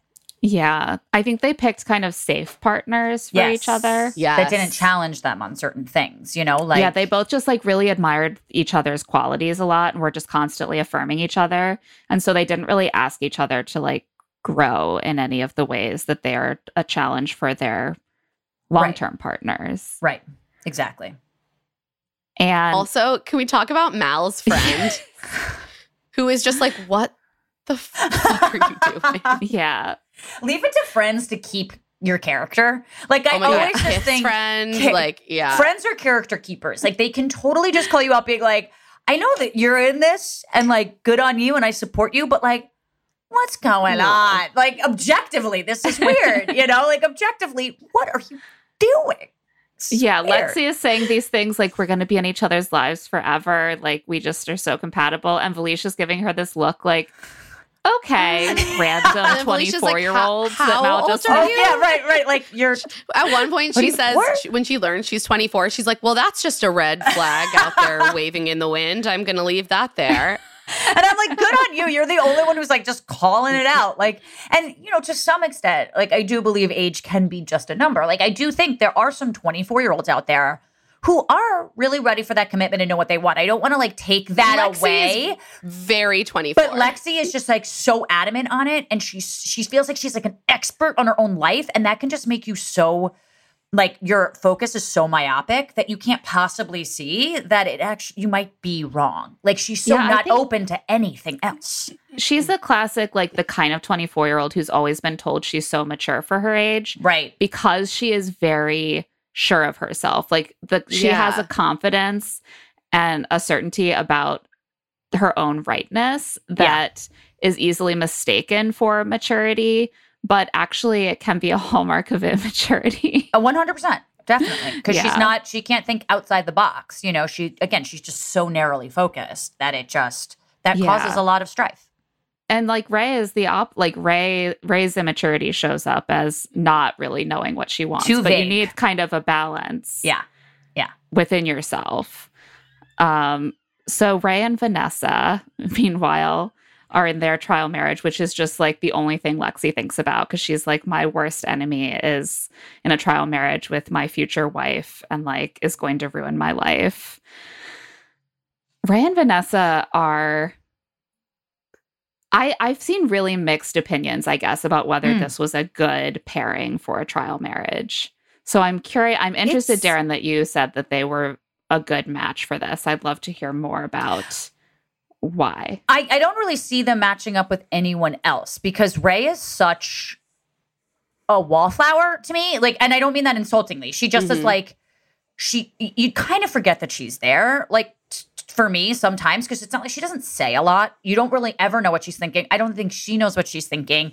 Classic example of I before I love you. So to me, at least Vanessa, who has her own insecurities and they all have their own problems, right? Like none of these people are perfect. None of us are perfect. So I'm not trying to say, but like, I think Vanessa's outgoingness and her ability to kind of like ask hard questions sometimes and pull it out of people is helpful for Ray. I do think that is like, in a way that Lexi can't, because I think Ray is so intimidated by Lexi, and I think she's so scared of Lexi in a way that she's not really with Vanessa. So I do think that she was kind of able to open up. I think that in their matching ceremony, when they're all at the table, them kind of, it's funny because they're always like, I think you'd make a perfect wife. And I was like, based on like, 48 hours of conversation? Like none of you guys respect marriage at all, but that's fine. That's neither not here nor there. And also none of you believe anything. Right. Like this is all bull. Like I was just like, okay, this is annoying, whatever. But I'm just going to like buy into it because I think you do need to buy into you need to buy into this in order to like watch it. So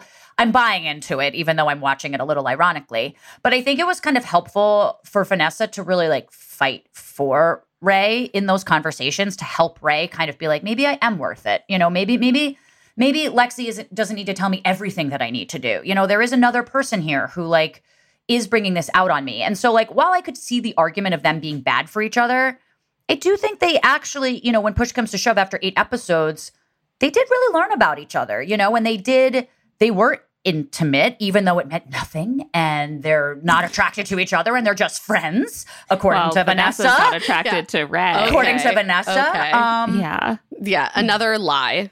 Right. But that was really bizarre. That was bizarre, and I sort of felt bad for Ray, but I also like, maybe Ray believes that too. Like, maybe there wasn't a lot of pressure there for Ray. And it's also, they were one where I was like, I wish we saw more because I don't really feel like I understand. Like so much was made of the one physical encounter because it was such a like lightning rod for drama, but we didn't really see that much of their just like conversations about relationships or like any of understandably, like there's so like a lot of couples to follow, but like I don't know. Vanessa gave an interview, I think maybe in EW or something, and she was saying like they actually did give each other a lot of really solid advice. And she's like, we had somewhat similar issues in our partnerships. And so we were sort of giving each other advice that was like advice for ourselves. And I saw Ray has also posted a bit being like, yeah, there were moments where I like regretted the partnership, but also like I think a lot of growth came out of it that was good for me. So like, I don't know. It's complicated. They do have a complicated dynamic. Like, I think that the way that Vanessa seems good for Ray is clear from what you guys are saying, and that like Ray needs to like see someone who owns her decisions, even if they are not necessarily healthy for a partnership. That like, and what doesn't it looks force like to her kind of to make a decision too. Like Vanessa is less forceful than Lexi to me. But like at the same time, that's where I had a problem. I was like, Vanessa is kind of forceful. That's where I see a similarity with Vanessa and Lexi is they're forceful in different ways. Like Vanessa doesn't want to be married, but she is like boundary pushing. She is like not that concerned about whether Ray is comfortable in the moment. And she is just kind of doing what she wants to do. And that gave me some... Yeah, my issue with the two of them came in like their communication styles when things got uncomfortable and difficult. Like in the morning, they do have this hookup. Ray tells Lexi about it. Lexi gets very upset.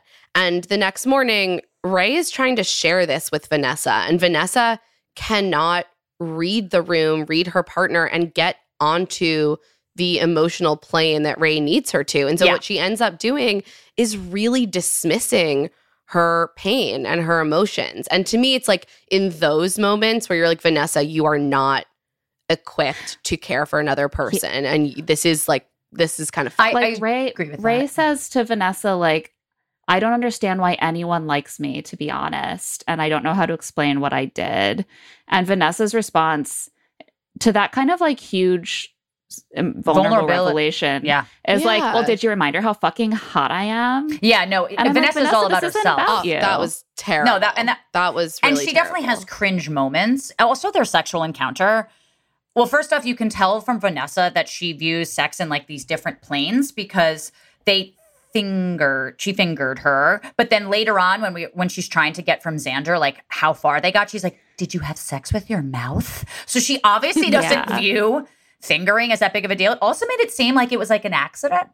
Like the way that they were describing it was like, yeah, my finger just like accidentally went there. And I was like, that is how does that happen? Vanessa frames it. Vanessa is not very good at taking ownership of what happened. I will say that. Like, clearly that didn't happen. We get some unnecessary overhead footage of this hookup, and like a finger doesn't accidentally happen. Accidental. No, but to your point, like because she's so incapable, Vanessa, I mean, about maybe like owning up to certain things, it's sort of the opposite of Lexi. And so I think in that way, it helps her sort of Ray appreciate or not appreciate what Lexi is sort of bringing to the table, and in turn can help her figure out her own self. So it's like, for better or for worse, I do think that they got to learn a lot from each other because Vanessa is so different than Lexi.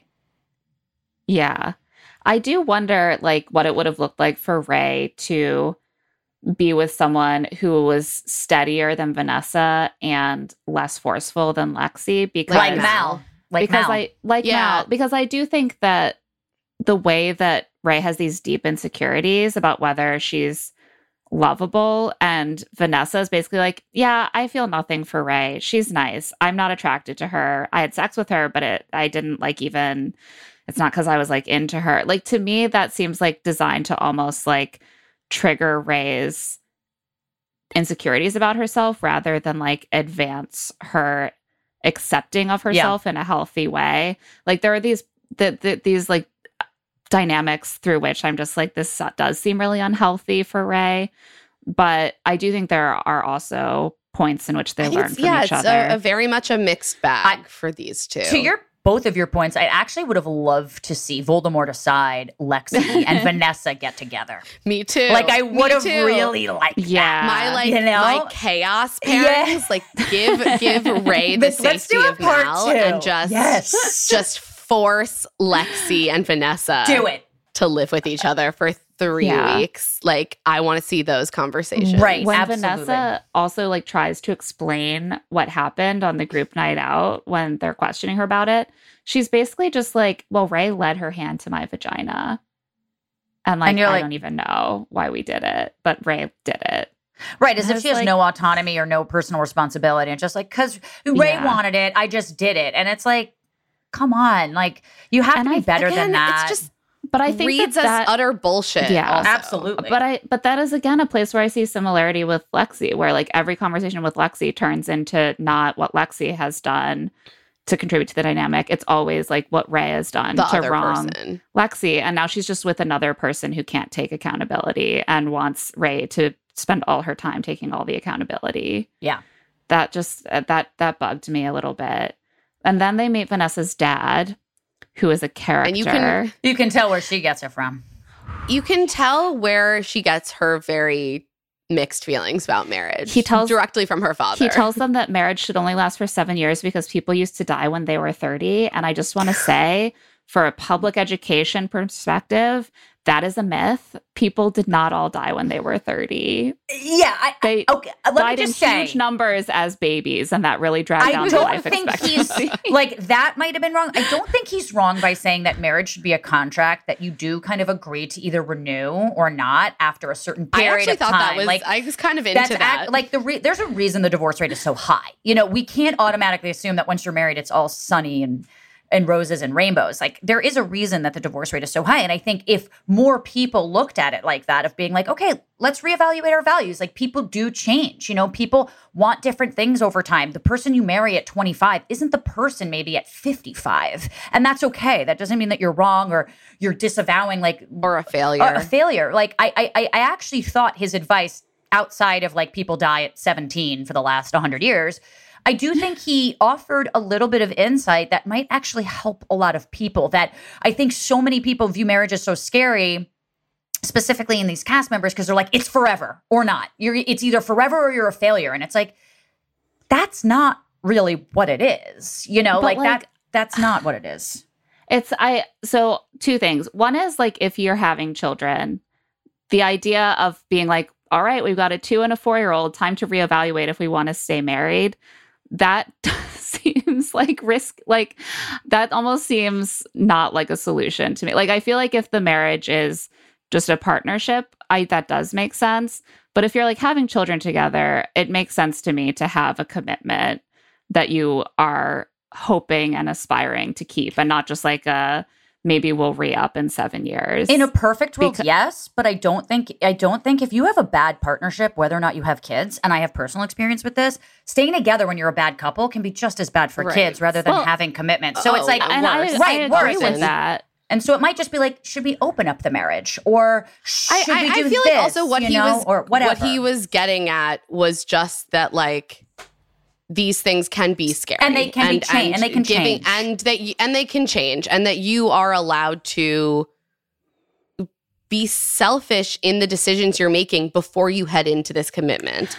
And I feel like what we got from that was just like, oh, this is where Vanessa's feelings come from. Like, it was very instructive in that way.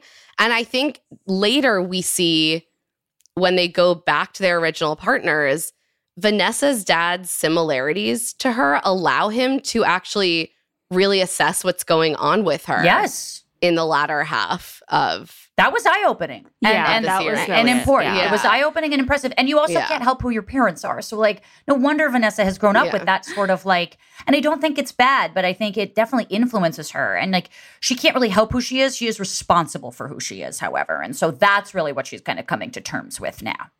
Yeah. I think that he brings, like, definitely it's true that it's good to be selfish when you're preparing to make that decision.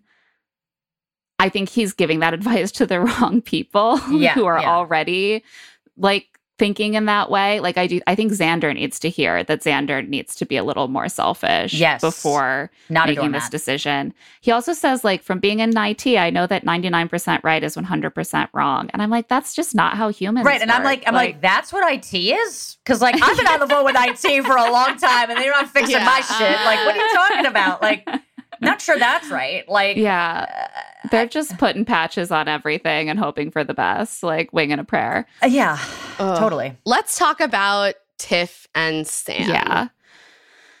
And the husky. And the husky. The third dog. member of the Shiloh? relationship. Yeah, Shiloh. Such a good dog name. Shiloh.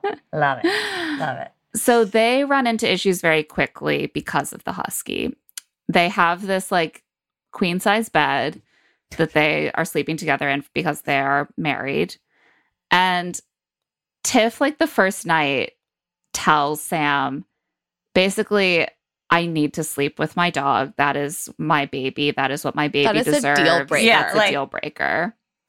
And Sam is like, well, I love dogs. I'm not sure about my legs being cramped. And Tiff is like, fine. That's a problem. I'm sleeping on the couch with my dog, and you're rejecting my dog. You're not treating my dog with all the love and care that my dog deserves. I think you're a cold person.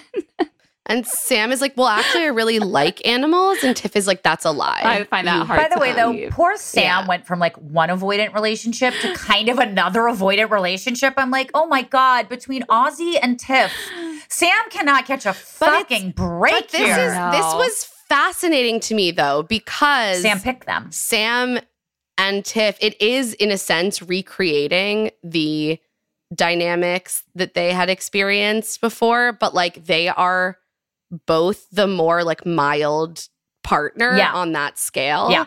And so it was actually ended up ultimately being instructive for the two of them because it encouraged Sam to be able to express her frustrations and what she needed. And she then was met with a partner who didn't automatically just like leave the room. Tiff at least is confrontational. Tiff is like, I'm not just going to leave. I am going to shout at you about how you are not loving my baby who deserves the world enough. And therefore, I'm like, I was judging. like, how is this a fight? I know. I can't believe they talked this about is a red happening. herring. And I was like, and Sam, unlike Mildred, isn't going to just break, and not that, you know, they're breaking up, but Sam isn't going to break up with her for the 9,000th time in the relationship. So they actually kind of, to your point, did get to see kind of them able to work something out. And in the result of that, Sam actually was able to really stand up for herself, which we do see later when Sam and Ozzy get back together, which I do really appreciate. Tiff brought something there. And Tiff is like, I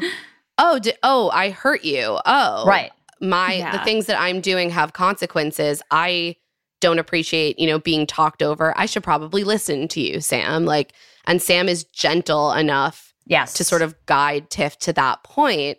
And it ends up really changing the dynamic of their relationship. Like after this big explosion in the first week, they developed this like really lovely, sincere friendship. And I grew to just really love both of them as individuals. What's funny is when they're in the car and they're talking about the sexy names, I'm thinking to myself, I was like, what's an unsexy name? Mildred. Like, that's what I was thinking. And I was like, oh. Mildred. I know. I was like, Mildred is really up there with like Gertrude. Well, yes. Like, Sam brought up Gertrude as a least sexy name. And Tiff goes off like making fun of Sam for thinking that Gertrude could be a sexy name. And I'm like, well, you're actually. Like, no. And Sam wanted to say Mildred. Like, I know Sam wanted to say it, but didn't want to be rude. And because I would have made that mistake. I would have been like, Gertrude. 100%. Mildred is a bad name. But I was like, oh, Mildred. Oh, God. Yeah. No offense to all the Mildreds out there. I'm sure you're very pretty and very awesome. Not a great name. No, it's no one's fault what their name is. There are a lot. Probably. Yeah, I mean, look, Mildred is indisputably Mildred, very sexy. Right. Extremely hot. Definitely. Yeah, so. Totally. Absolutely. But the name does not spark anything within me. Not so much. Not for me. And then for me. They meet one of the breakout stars of the show, Tiff's friend, Natasha, who I'm obsessed. There is like the friends are the best. A fan campaign. There's a fan campaign to get Natasha to be the new host of the show. There's like a grassroots campaign happening. I'd buy it because at least she asked tough questions. I would believe that. I'd be like, fine, go do that. That's great. That's great. Natasha clearly just wants Tiff and Mildred to break up because they can't communicate. So Natasha's like, I love your dynamic together. Like, Sam, you seem so wonderful. How's your intimacy? Like, are you hooking up? And they're like, we don't hold hands. And they were like, Tiff is, Natasha's like, what about like a holding hands? Can you just hold Sam's hand right now, and Tiff looks like a sulky teenager who like is in detention or something. And Natasha's like, it's not hard. I will hold Sam's hand. Sam, give me your hand. See, doesn't have to be sexual. It can just be holding a hand. It's great. You should try it. My vagina shriveled during the scene. And I was just like, this is the least sexy, like, and I think Friends, which I think they have like a companionate marriage at this point, this trial marriage, does help you learn something because you aren't distracted by the sexual quality of it. In their primary relationship, that seems to be a big issue. I think that's the reason Tiff and Mildred have stayed together. Because if you're breaking up 9,000 times, essentially every week, there's no stability there. There's absolutely no stability. But when you find that sexual attraction, like that's always going to feel new. That's always going to feel fresh. That's always going to bring you kind of back into the fold. And sex can be so distracting that you're not thinking about all the other red flags. And so in this way, I also think Sam and Tiff are good companionate trial marriage contestants in this way. Like they are sort of not distracted by the sexual quality and can actually have these conversations and push each other forward, which they do. That what concerns me is, does Tiff know how to have a sexual relationship that isn't like fueled by the instability? Because it's so easy to have a hot and sexy relationship when you're constantly breaking up. Yeah. Because then you're constantly having like the adrenaline rush of the reunion and like the oxytocin of the makeup sex. And Absolutely. Like, it's very actually hard to keep the spark alive in a very stable relationship for a lot of people. And this is not the place where Tiff is going to explore that part of Tiff's journey. Yeah, that's true. But it's only 3 weeks. So, that would be difficult in any regard. Ozzy and Mildred. This is a ticking time bomb. Disaster. Abandonment, absolute and avoidance. Disaster. What we were talking about. Like the two just worst combinations of. And I do think that the two of them probably were sort of attracted to each other initially because they do both share this like very complicated, traumatic childhood. Like, and so I think there are similarities in that way. So you can see what brought them together. But then Mildred is explosive and Ozzy shuts down at the slightest bare hint of any animosity or even any tiny hint of criticism, just cannot handle any bit of conflict. And Mildred is not going to have any patience for any of that stuff because Mildred is primed to see anything as abandonment. Like as human beings, we're all primed to kind of see our worst fears in people. That's how our brain sort of protects us. It's not, our brain isn't wired to like have fun and be happy. Our brain is wired for survival. And so she is primed to see everything as abandonment. And Ozzy is just playing right into that trap. I had to kind of laugh at the end when Ozzy does finally run away and Mildred's like, can she throw out her trash? Like there's tampons in here. And I was like, I don't know. I feel like as women, we should be okay with just like throwing out all the tampons. Like, trash. When Mildred went into the closet and was like, why is Ozzy's hamper here instead of literally 8 inches to the side? Yeah, so I was not like, in my way. I was like, Mildred, you got to look inside yourself and realize it's not the placement of the hamper that's causing, you problems. They both had to face their own issues with that. And Ozzy specifically for me was a very interesting case because Ozzy kind of knows that Ozzy can't handle it. Like Ozzy, I feel like Ozzy's kind of discovering it in real time for Ozzy, being like, Ozzy doesn't even know what to say. Ozzy has no idea even what to comprehend, And Ozzy's argument is like, I just need more time to process this. And to be fair, I do understand that. Just because your partner is ready to have this conversation doesn't necessarily mean that you're ready. And the other partner needs to kind of be patient so you can work through it. But knowing that Mildred has an abandonment issue and you're just going to walk away, you're never going to get to that point with your partner. Never.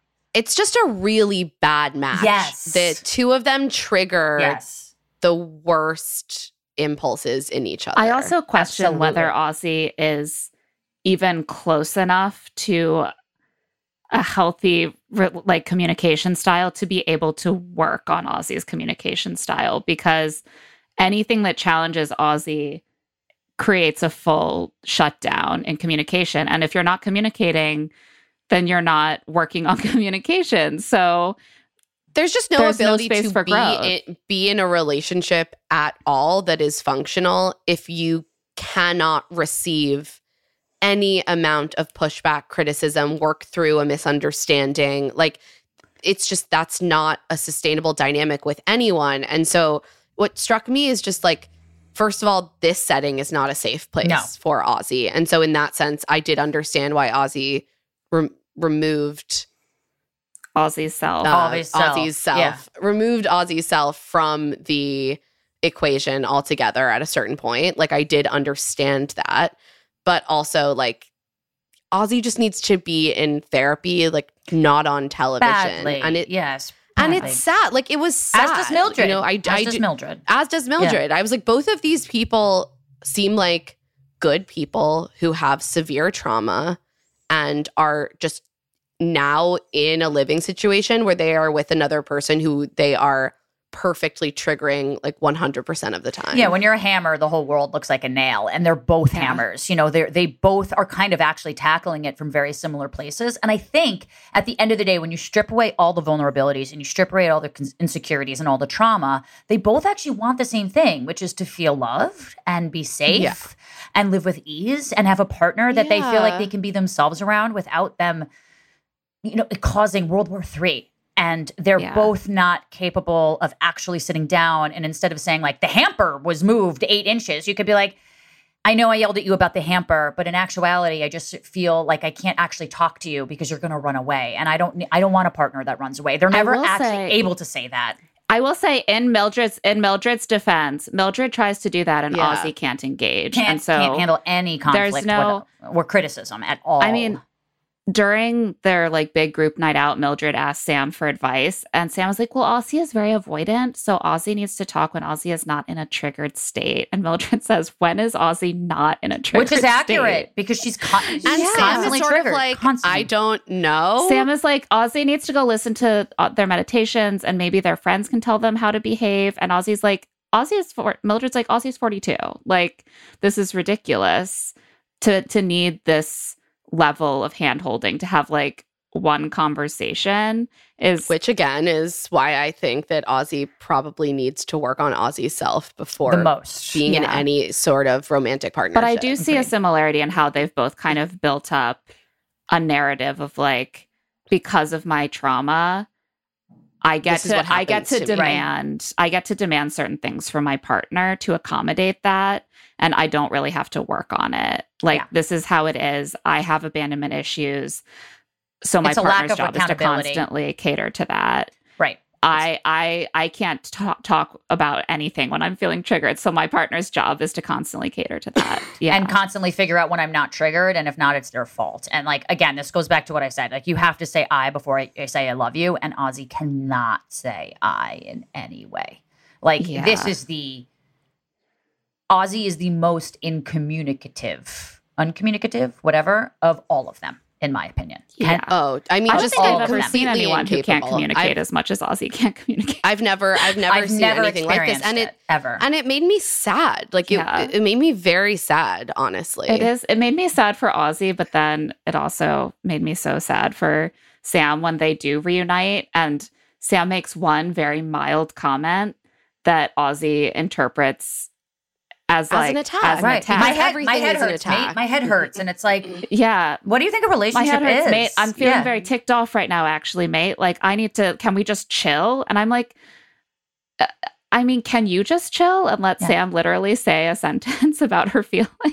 Yeah. And I really want Sam to not be with Ozzy, and not because there's a lot of love there, clearly, but I just don't think Ozzy is in a mental state where Ozzy can be in a healthy relationship with anyone. I don't think Ozzy's going to grow with anyone. Yeah. Yeah. Healthy relationships require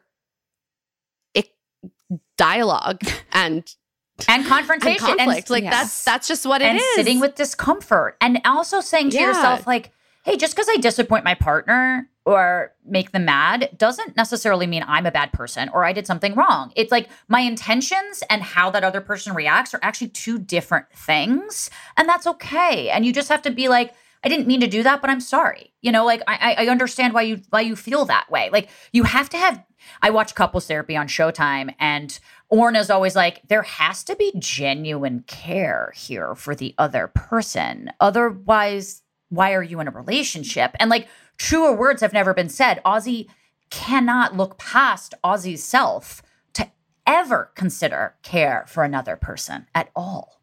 They're not there. Yeah. Ozzy is not there. Ozzy honestly, just isn't there. That is the problem with like half of these relationships, at least. But Ozzy is the most extreme example. Extreme. It's so true. It's like so extreme though. It's like, this is why we keep being like, just I'll break up. Yes. I'll be alone. I'll do some soul searching. Yeah. So let's talk about the changeover and what happens when they all reunite with their initial partners. They gather around the table again and share their trial marriage experiences. The standout moment for me in this portion is when Vanessa takes out a piece of paper with an apology written on it and reads it aloud and says, you know, I'm sorry if I made it seem like I was devaluing other people's goals around marriage because I was just questioning whether it was right for me. And now I'm excited for marriage because for the first time ever, I thought about it and I thought about what marriage is. And I was like, yep, sounds pretty cool. And Yoli is like, fuck your performative apology. Right. Vanessa, like can Vanessa get a break? Like Vanessa actually this letter like was Vanessa this being is like what turned the corner for me. This is when I was like, wait, is Vanessa that evil? Like I don't think she is. I didn't like her, but this seems extreme. Like twice during this. Yeah, Yoli is first like, we don't accept your apology. No one wants to hear you apologize. Right. And I'm like fuck you. What's wrong with you? Who hurt you to not even accept that this person, like, so now you're going to critique her for apologizing or learning? Like, grow up, Yoli. And then later when Vanessa and Xander, when Xander is talking about, you know, her relationship with Yoli, and Vanessa is clearly very hurt, understandably, because it would be hard to hear that your partner has been with someone else in a serious way. Has fallen in love with someone else. Has fallen in love with someone else. Yoli is like, how dare you make this about you, Vanessa? And I'm like, I don't know, man. The person you love is really going through something. Can you observe that without making it about yourself? And I'm like, well, it is also about Vanessa. Her. Right. It's about her because that's her romantic partner of 4 years. Like, what? Right. And by the way, Yoli, you're making it about you in this argument, not about them as a couple. So it's like, you're being the biggest fucking hypocrite, like, known to man here. It was just like, and everyone just hates Vanessa. So they're like, yeah, this is all very fair. Well, and I think a lot of it is drawn from this sense of like, once you think that Vanessa is faking it because she wants to be famous and she wants attention, then everything's right. You're never going to receive anything from her, right? Like the apology is performative. Oh, you suddenly are into marriage now? How convenient. You like, learned? There is just a distrust. You grew? How dare you do that in this process of a trial marriage of 3 weeks? It's like, what? Like, they don't know how to see it as not calculated coming from her. Like, that is, it just, they're intimidated by her. It really turned me though, because it made me like feel so sad for Vanessa. Yes, which is why I said I think she handled it well. Even if I think that Vanessa and Xander should break up, which I do, even if I think Vanessa has been a very selfish partner in her relationship with Xander, which I do. Yeah. I still think that it would be deeply hard to watch someone you've been with for 4 years that you love be like, maybe I want to be with someone else. Like, that is just hard. Any human being, that would be very heartbreaking. Yeah, Yoli's in a different place. Yoli has 2 people in love with her now. So she's that's very easy for Yoli to judge. Right. Yoli's like, everyone should just respect this process because I have all the control. Yeah. And it's great for me. Yoli became the person, or is in a situation that they all thought Vanessa was in, where Vanessa was like, well, everyone's just going to love me because I'm pretty and I'm perfect. And now Yoli's everyone of taken that right. Everyone's kind of like taken that role now. And like, I don't know. I thought Vanessa's letter was actually growth. I thought that was like a verbal growth, like whether or not it was performative or not. Like, I don't know. When someone shows you who they are, kind of like believe them. And I felt like Vanessa was actually showing us who she was and now who she kind of became. And that, to your point, Emma, that kind of like turned me for it too, where I was like, I'm rooting for her a little bit now. You know, I don't know whether it's sincere or not, but I do know that it is exceedingly ungracious to receive an apology and say fuck you, and like, to be like, that's I don't accept it because it's performative. And what's the right way to apologize? You know, like there's plenty of wrong ways, but I feel like you could even be like, you know, I appreciate the apology. You know, actions will speak louder than words. Let's see how it goes. Yeah. Right. But it's just from here on out, as you said, everyone's made their decisions about Vanessa. And so every single thing Vanessa does is read in the least generous way possible moving forward. So then and it's kind of hard to watch. They head into their reunion trial marriages. And everything is in upheaval. Xander and Vanessa's power dynamic is completely subverted now. Vanessa has decided she's ready for marriage to Xander. Xander is now in love with Yoli and completely distracted by that. And it's interesting because I felt like Xander was not fully being honest with Vanessa at certain points. I agree. In this relationship. Like, not in a malicious way, but when Xander like reunites with Yoli, she's basically like, let's do this. It's you. I want to leave with you. I'm in if you're in. I'm not writing Vanessa off because I want to be chosen, but like, if you're down, I'm down. And then to Vanessa, she's like, yeah, like, I'm going to be present. Right. I'm super present here. It's like, oh, no, you're not. It seems like Xander's people-pleasing side coming out in an ugly way, where Xander is being confronted by Vanessa being like, you don't love me anymore. You've turned away from me, and I've been working on making myself better for you. And Xander doesn't want to be like, yeah, sorry. Yeah. Xander instead wants to be like, no, I do still love you. Nothing's really changed, right? But it's like, no, you want to be with Yoli. Like you fully just want to be with Yoli. Right. And that seems pretty clear. And in that way, I do think Vanessa's not, Xander's not being honest with Vanessa and kind of pulling the thing that Vanessa was accused of doing in the beginning. So they've kind of like actually reversed roles by being like, you're not really being honest. You're just saying that you want to be with me. And I'm like, Vanessa had a little bit of growth here. Like, I think we should like all just like say that she was the one who had a lot of growth. Vanessa's so fascinating because I do think she had growth. And I also think the thing that her father says is telling. Is correct. I think which is completely right. Yeah, which is that she is scared. All of a sudden realized that this person she thought was unconditionally hers if she wanted them is now maybe slipping away from her. And so she's panicked. And I think that it's not like some big intentional malicious plot to be like, to like pretend she wants something in order to like get her claws into Xander or whatever. But I do think that it's kind of impossible to tease out in this moment of like heightened, like the possibility of loss is so present, what Vanessa actually wants. Yeah. And it's just like, it's one of those things where you're like, oh, they're just not right for each other. But it's like really sad to watch people realize that. Yeah, I think a lot of these couples are just scared to lose and change and different and have someone not be there. You know, I mean, truthfully, I think if Vanessa really weren't that way, she would say to Xander, I love you and I learned that I want to be with you, but I really want you to feel confident to be with me after all that I've put you through. So I'm going to let you figure it out with Yoli and hope that you come back to me, because that's really what true love is. Because then that would show she's not scared. Like, she might be scared to lose her, but she loves her more than that fear, as opposed to being like, okay, you're committed. You can't talk to anyone else. Like, this is us. You're not going to do that. I'm going to look through your phone. I'm going to make sure you do that. It's like, that's based on fear. That's not really based on something that Xander wants. And that's not putting them And first. that is really what the tack that Mal takes. Yeah. In a way that is so perfect that I was like, I don't want to date Mal. Yeah. I was like, I'm but in also love I with would Mal never now. have the strength. I would be so insecure and freaking out. So what's interesting about the Mal and Yoli dynamic to me is that Yoli proved Mal's fears exactly correct by falling in love with Xander. And that was, I think, a big part of Mal's actual reason for not wanting to get engaged. But now that she's been proven right, Mal is like, I want to fight for Yoli anyway. Mal just doesn't want to lose her. Yeah, exactly. So she's like, oh, I guess I will just compromise all the things that I said I needed.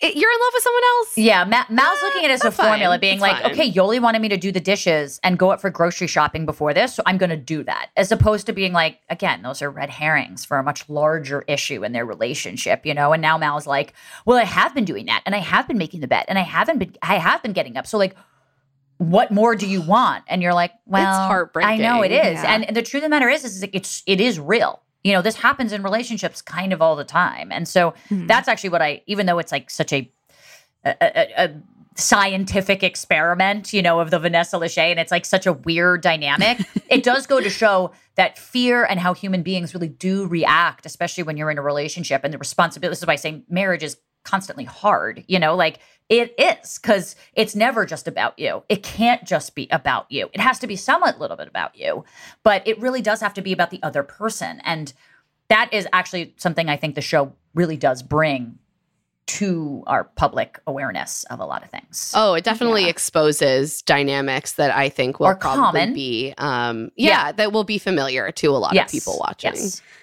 Yeah. Even if they're very hard. Yes. Very hard to watch. Yes. Yes. I really felt for Mal, but I was also Me just too. like in awe of how hard Mal tries to just be like, all right, you're in love with someone else. This is your journey that you're going on. I still love you. We're just going to see what comes as we explore these feelings.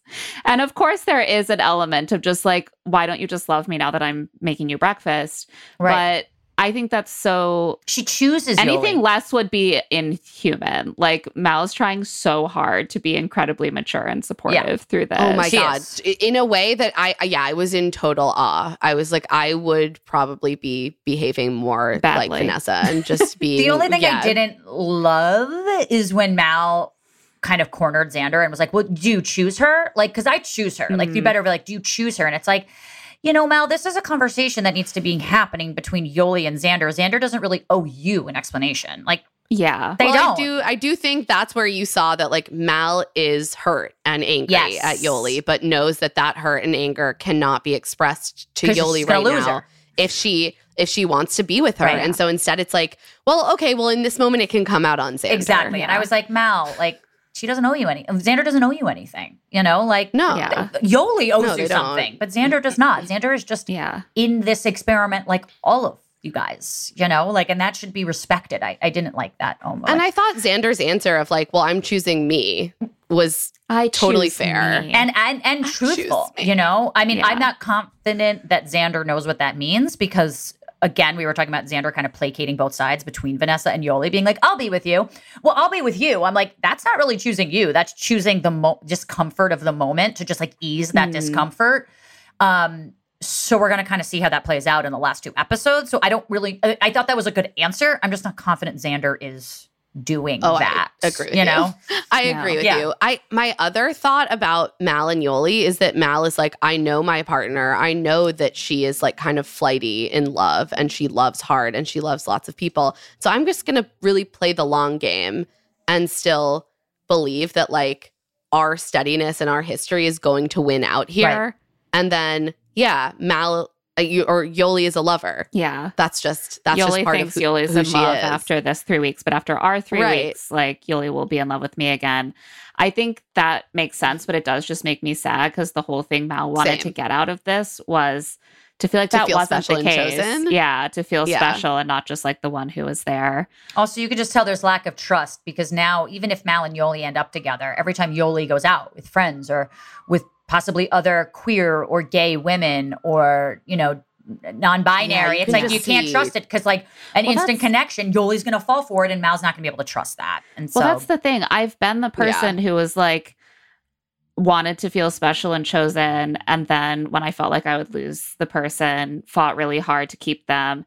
And then as soon as you're steady again, It's the same thing. It comes creeping back in. You're just like, right, they want to be with someone else. Distrust. They'd be happy with someone else. Like, I don't really feel chosen because that's not what happened. I felt like I was going to lose them. And so I clung onto them with my fingernails. It's like the phrase, like, no matter where you are, there you are. You know, unless you really, no matter what relationship you're in, if you don't work on you, you're still the same fucking person, which is why we see that in these other couples. You know, like, I'm going to be different with Mildred. And it's like, no, you're the same stupid person you were beforehand. Right, like, there you are. Like, work on you. You're still you. You're still you. You're absolutely still you. Let's talk about Lexi and Ray. God, this was hard to watch. Yes. Because Ray has clearly come back it being like, I've learned some things. I want to be with you. And Lexi has come back being like, I'm just can't stop thinking about Vanessa at any given moment. Yeah, it's like your partner's sitting right in front of you, like asking for things, and Lexi, you're too immature where you're just focusing on something that you can't help. And Ray was just part of the experiment. Like, we all did things. She can't get over the fact that Ray had an intimacy with someone that Lexi hates. Because Lexi is of any kind. So controlling.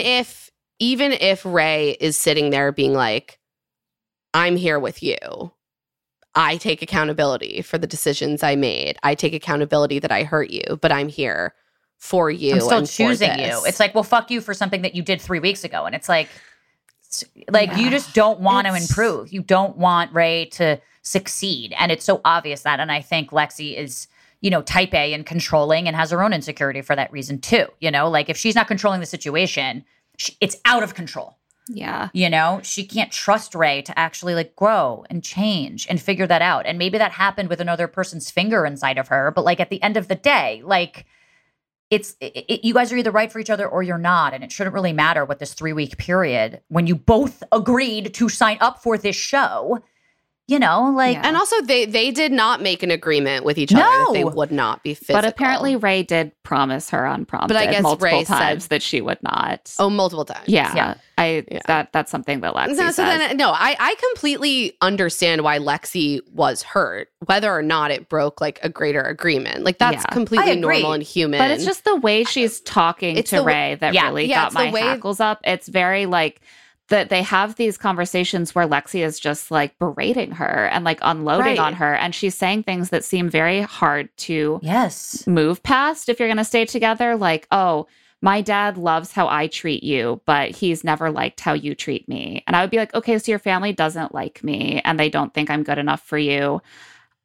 That's always going to be there if we stay together. That would be my in-laws, right? Like, you're using your family as a weapon against me in this conversation. Yeah, right. I would be like, she takes Ray out to dinner with her parents and just, like, freaks out about Ray's transgressions in the third person to her parents.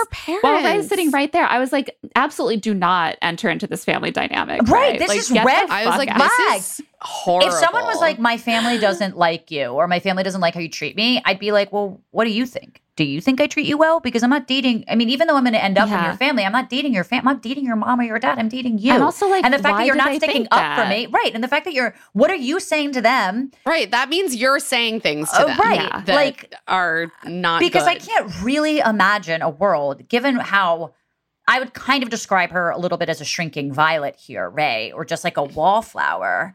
I think, 2 flower references. I think I can't really imagine her outwardly treating Lexi so bad. I can just see her not being as, like, meeting her with the same enthusiasm towards things. Right. Maybe not giving her the things that she ultimately wants and needs, her which poorly? is. Also, I don't even know if I believe that, like, her dad said that. Like, and honestly, if your dad is saying that, then your parents are bad, because your parents really shouldn't be involved in a relationship, and they need to trust their kid to make the right decision for themselves. Unless there's abuse. Like some real, like, abuse. Right. And she's coming with black eyes, which I think we can all safely say on this podcast. No, everything is not happening. Everything that Lexi brings up is like, you only give me one drawer. Like, you don't give me commitment. You give me a key. Like, I'm never the priority. And you know what? I can see how hard that would be. That doesn't actually seem that out of whack for a relationship between 2 people in their early to mid 20s. Well, right. She's 24. I never got a key when I was 24. A key in my 20s was the ultimate sign of commitment. I was like, that's huge commitment. That seems like a lot. I mean, that's a big deal. And Ray doesn't seem to, it's like, it's all about what Lexi isn't quite getting from Ray that she wants. But then Ray will very mildly try to be like, you never listen to me. And like, my feelings are never validated by you because which is real. If they're not what you want me to feel, you just don't accept them. And Lexi completely tramples over that disclosure and doesn't care.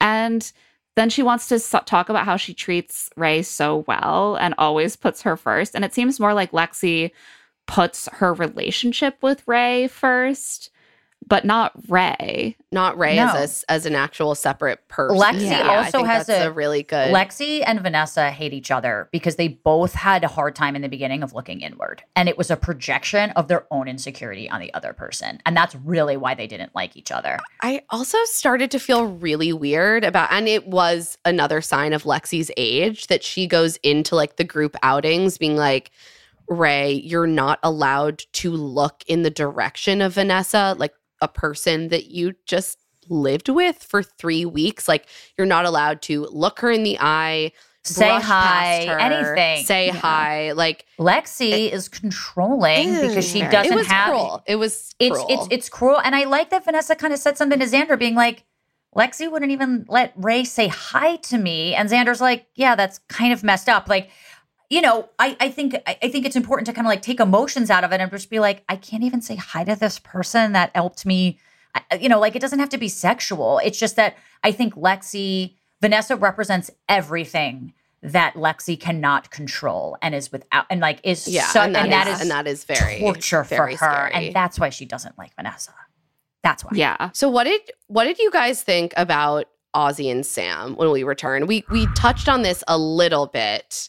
Claire, you alluded to this earlier, where like Sam returns from her relationship with Tiff a little more openly assertive, and Ozzy does not respond well to this. Ozzy has lacked growth in any sort of way, and Sam has evolved in these 3 weeks, and Ozzy has not. And Ozzy even says, like, when the first night together, Ozzy's like, all right, time to have sex. I haven't had sex in a while. Super excited about that.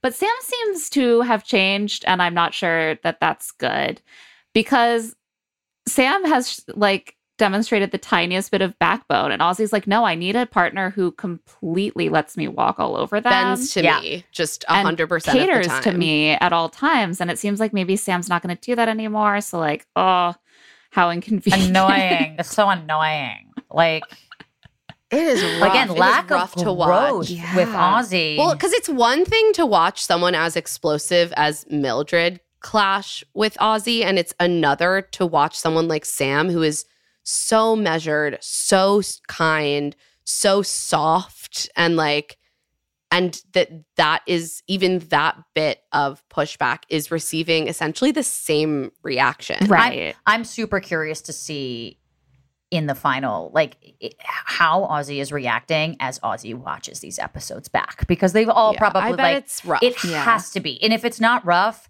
then Ozzy is not paying attention, or Ozzy doesn't care and is completely incapable of growth. And I'd like to believe that most people are actually capable of growth, but it has to be objectively very hard to watch. And Ozzy, could not be happy with the way that Ozzy is coming off here. Can't. Yeah, I really hope that it has prompted. But what I saw a little bit is that Ozzy keeps saying, "Oh, I want to do better. I'm trying so hard to be better for you." But there's name what you're doing. No shift in it whatsoever. Yeah, like whenever a tense moment arises, Ozzy does exactly the same things in the same order at the same pace. So I'm like, you can want to change, you can be embarrassed by this behavior, but it's so ingrained that like Ozzy doesn't know. Like, and the way that it even like, they get defensive, they get annoyed when Sam or Mildred is expressing their feelings. Ozzy will just do this thing where they're just like, wow, okay, wow. Right. Like, just like very quietly. It's very condescending. I did enjoy when, I'm blanking on their name, Sam's friend, when they were having dinner, went out to go check on Ozzy when Ozzy left. And Sam was like, go check on Ozzy because like, I'm here.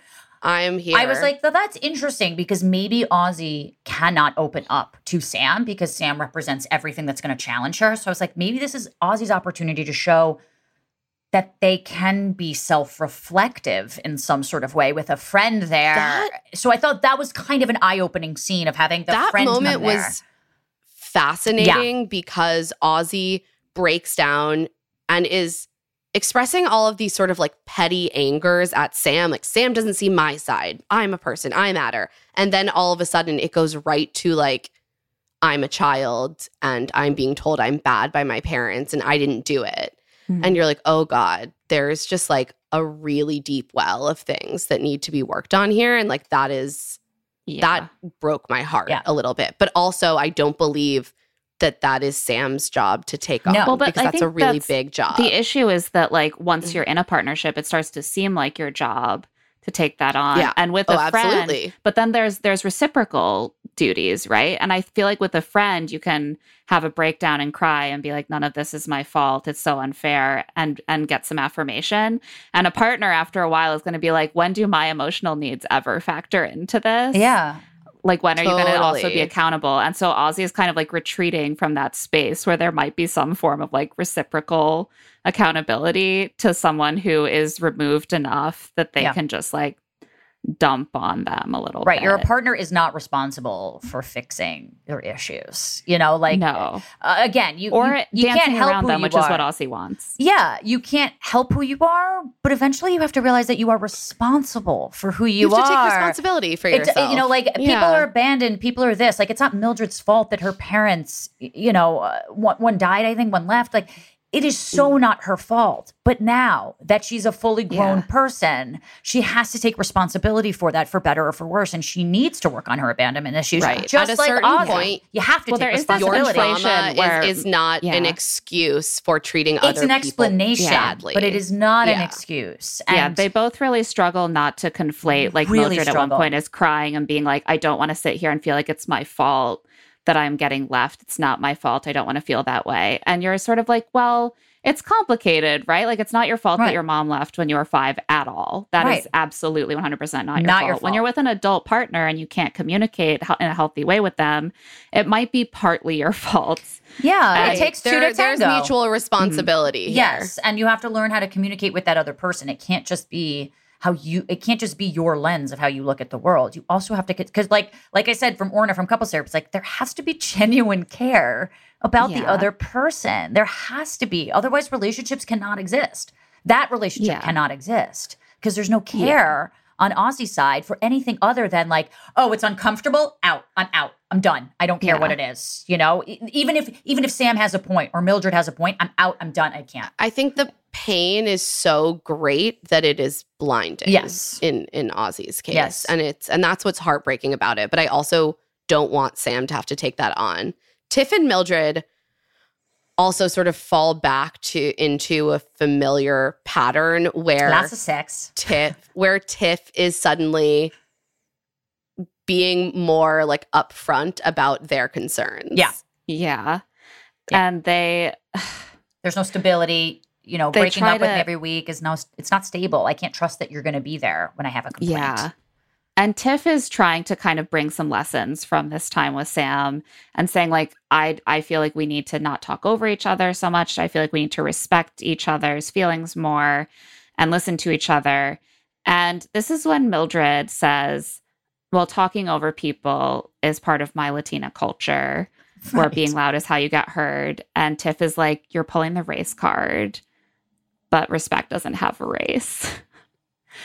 I mean, to be fair, it's like if I was like, it's white people culture to be like, to do this and not care what other people think. Like, I would hope that someone would be like, that's a bad thing to say. Like, white people culture is always a risky thing to totally. But it's like, it's like, even if it is your culture, okay, but Tiff's culture also matters and respect also does matter. Like, again, it's an explanation, but it's not really an excuse. Like, it still should matter that Tiff does not want to be interrupted, even if it's harder for her to help because that is Latina culture. Like, you have to have care for the other person. We've talked about this many times because we interrupt each other constantly on this podcast. And there are cultures where interruption is not viewed as disrespectful, right? It's Totally. like collaborative overlapping or whatever. Conversation, yeah. I also come from a house where talking like loudly was kind of the way to get heard. Like, you volunteer to be part of the conversation. I'm not like going to ask you questions. Like, if you want to be part of the conversation, chime in, get in there. Do it. Yeah. But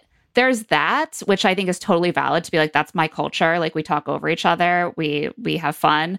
And then there's like, I'm never going to let you express your emotions during a serious conversation because I'm just going to interrupt you and say what I'm feeling instead. Yeah. Or doesn't it matter that Tiff wants that to you, Mildred? Like, isn't that important? You know, Tiff isn't saying like, I don't care about your culture and that doesn't make any sense. But Tiff is just saying, I want to feel heard by my partner. And that doesn't have anything to do with culture. That has everything to do just with relationships. And this is how I get heard. Yeah. And that conversation literally starts with Tiff pointing to mutual responsibility, being like, we both do cut each other off. We both do not really hear each other. We both don't respect each other's feelings sometimes. And I would like us to work on that.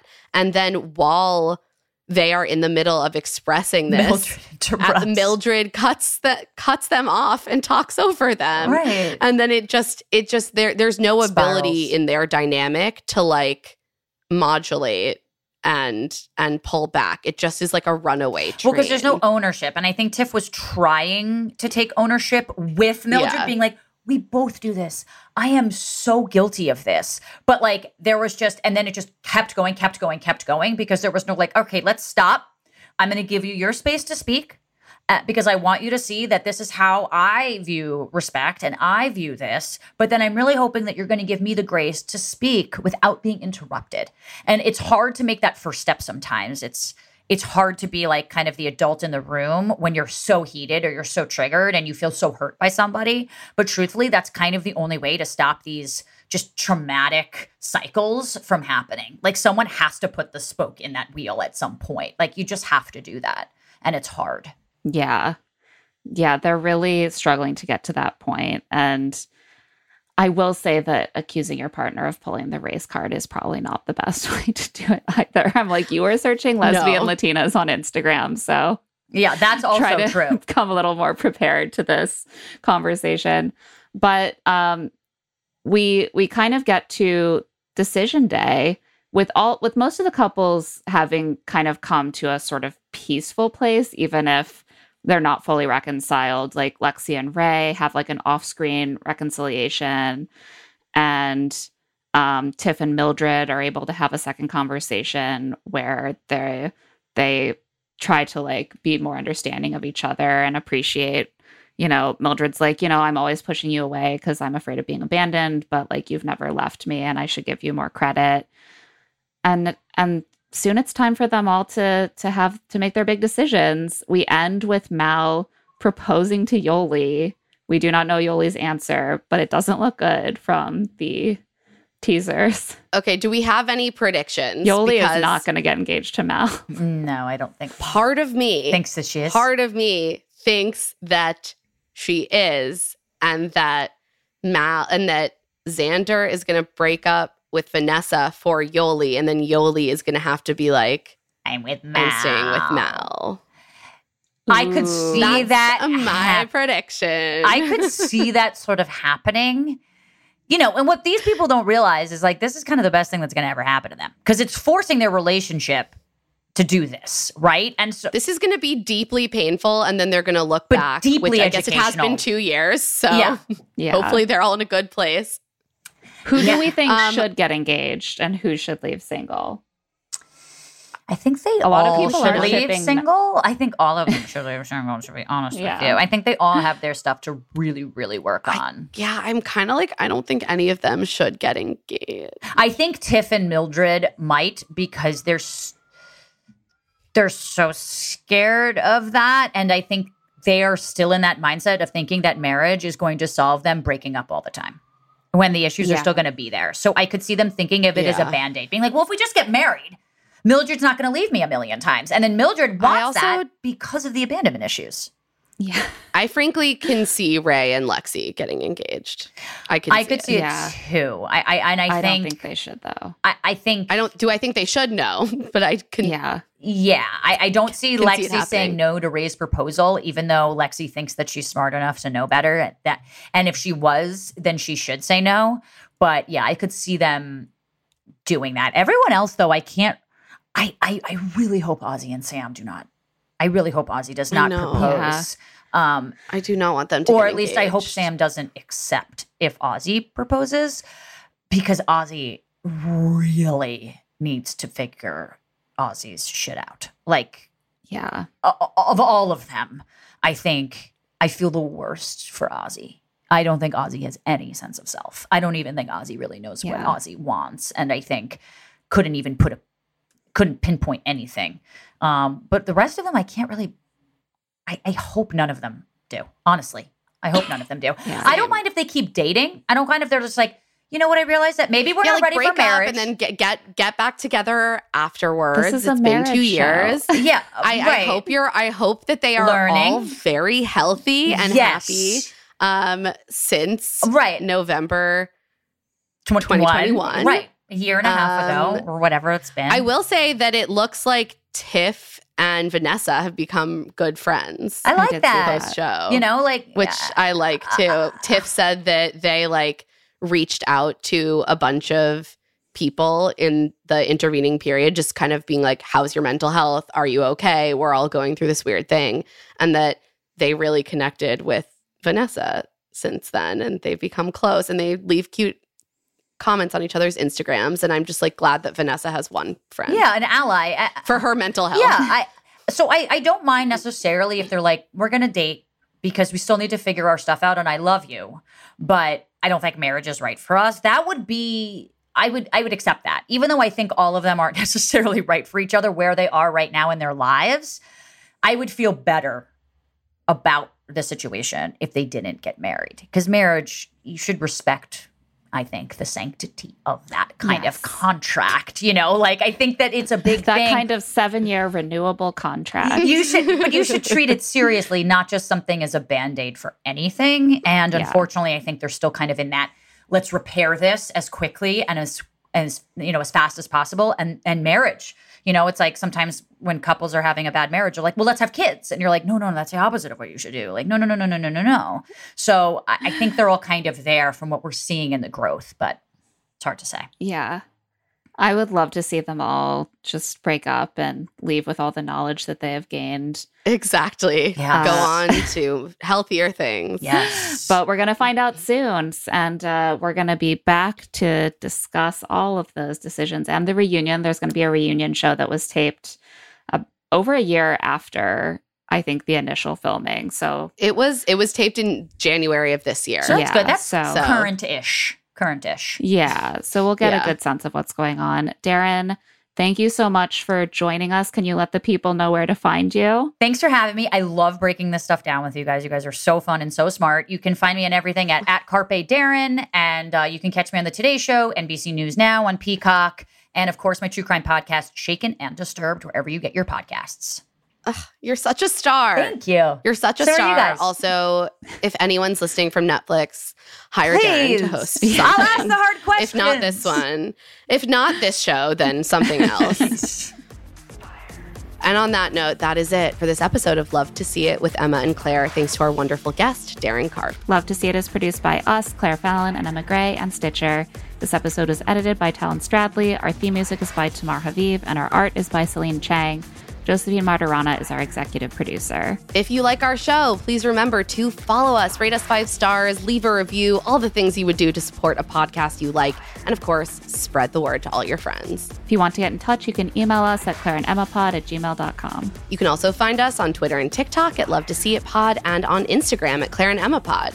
And you can find our newsletter, Rich Text, on Substack at claireandemma.substack.com. I'm also on Twitter and Instagram at Claire E. Fallon. And I'm at Emma Lady Rose. We will be back next week with our finale recap of The Ultimatum, Queer Love. Can you keep up? I like love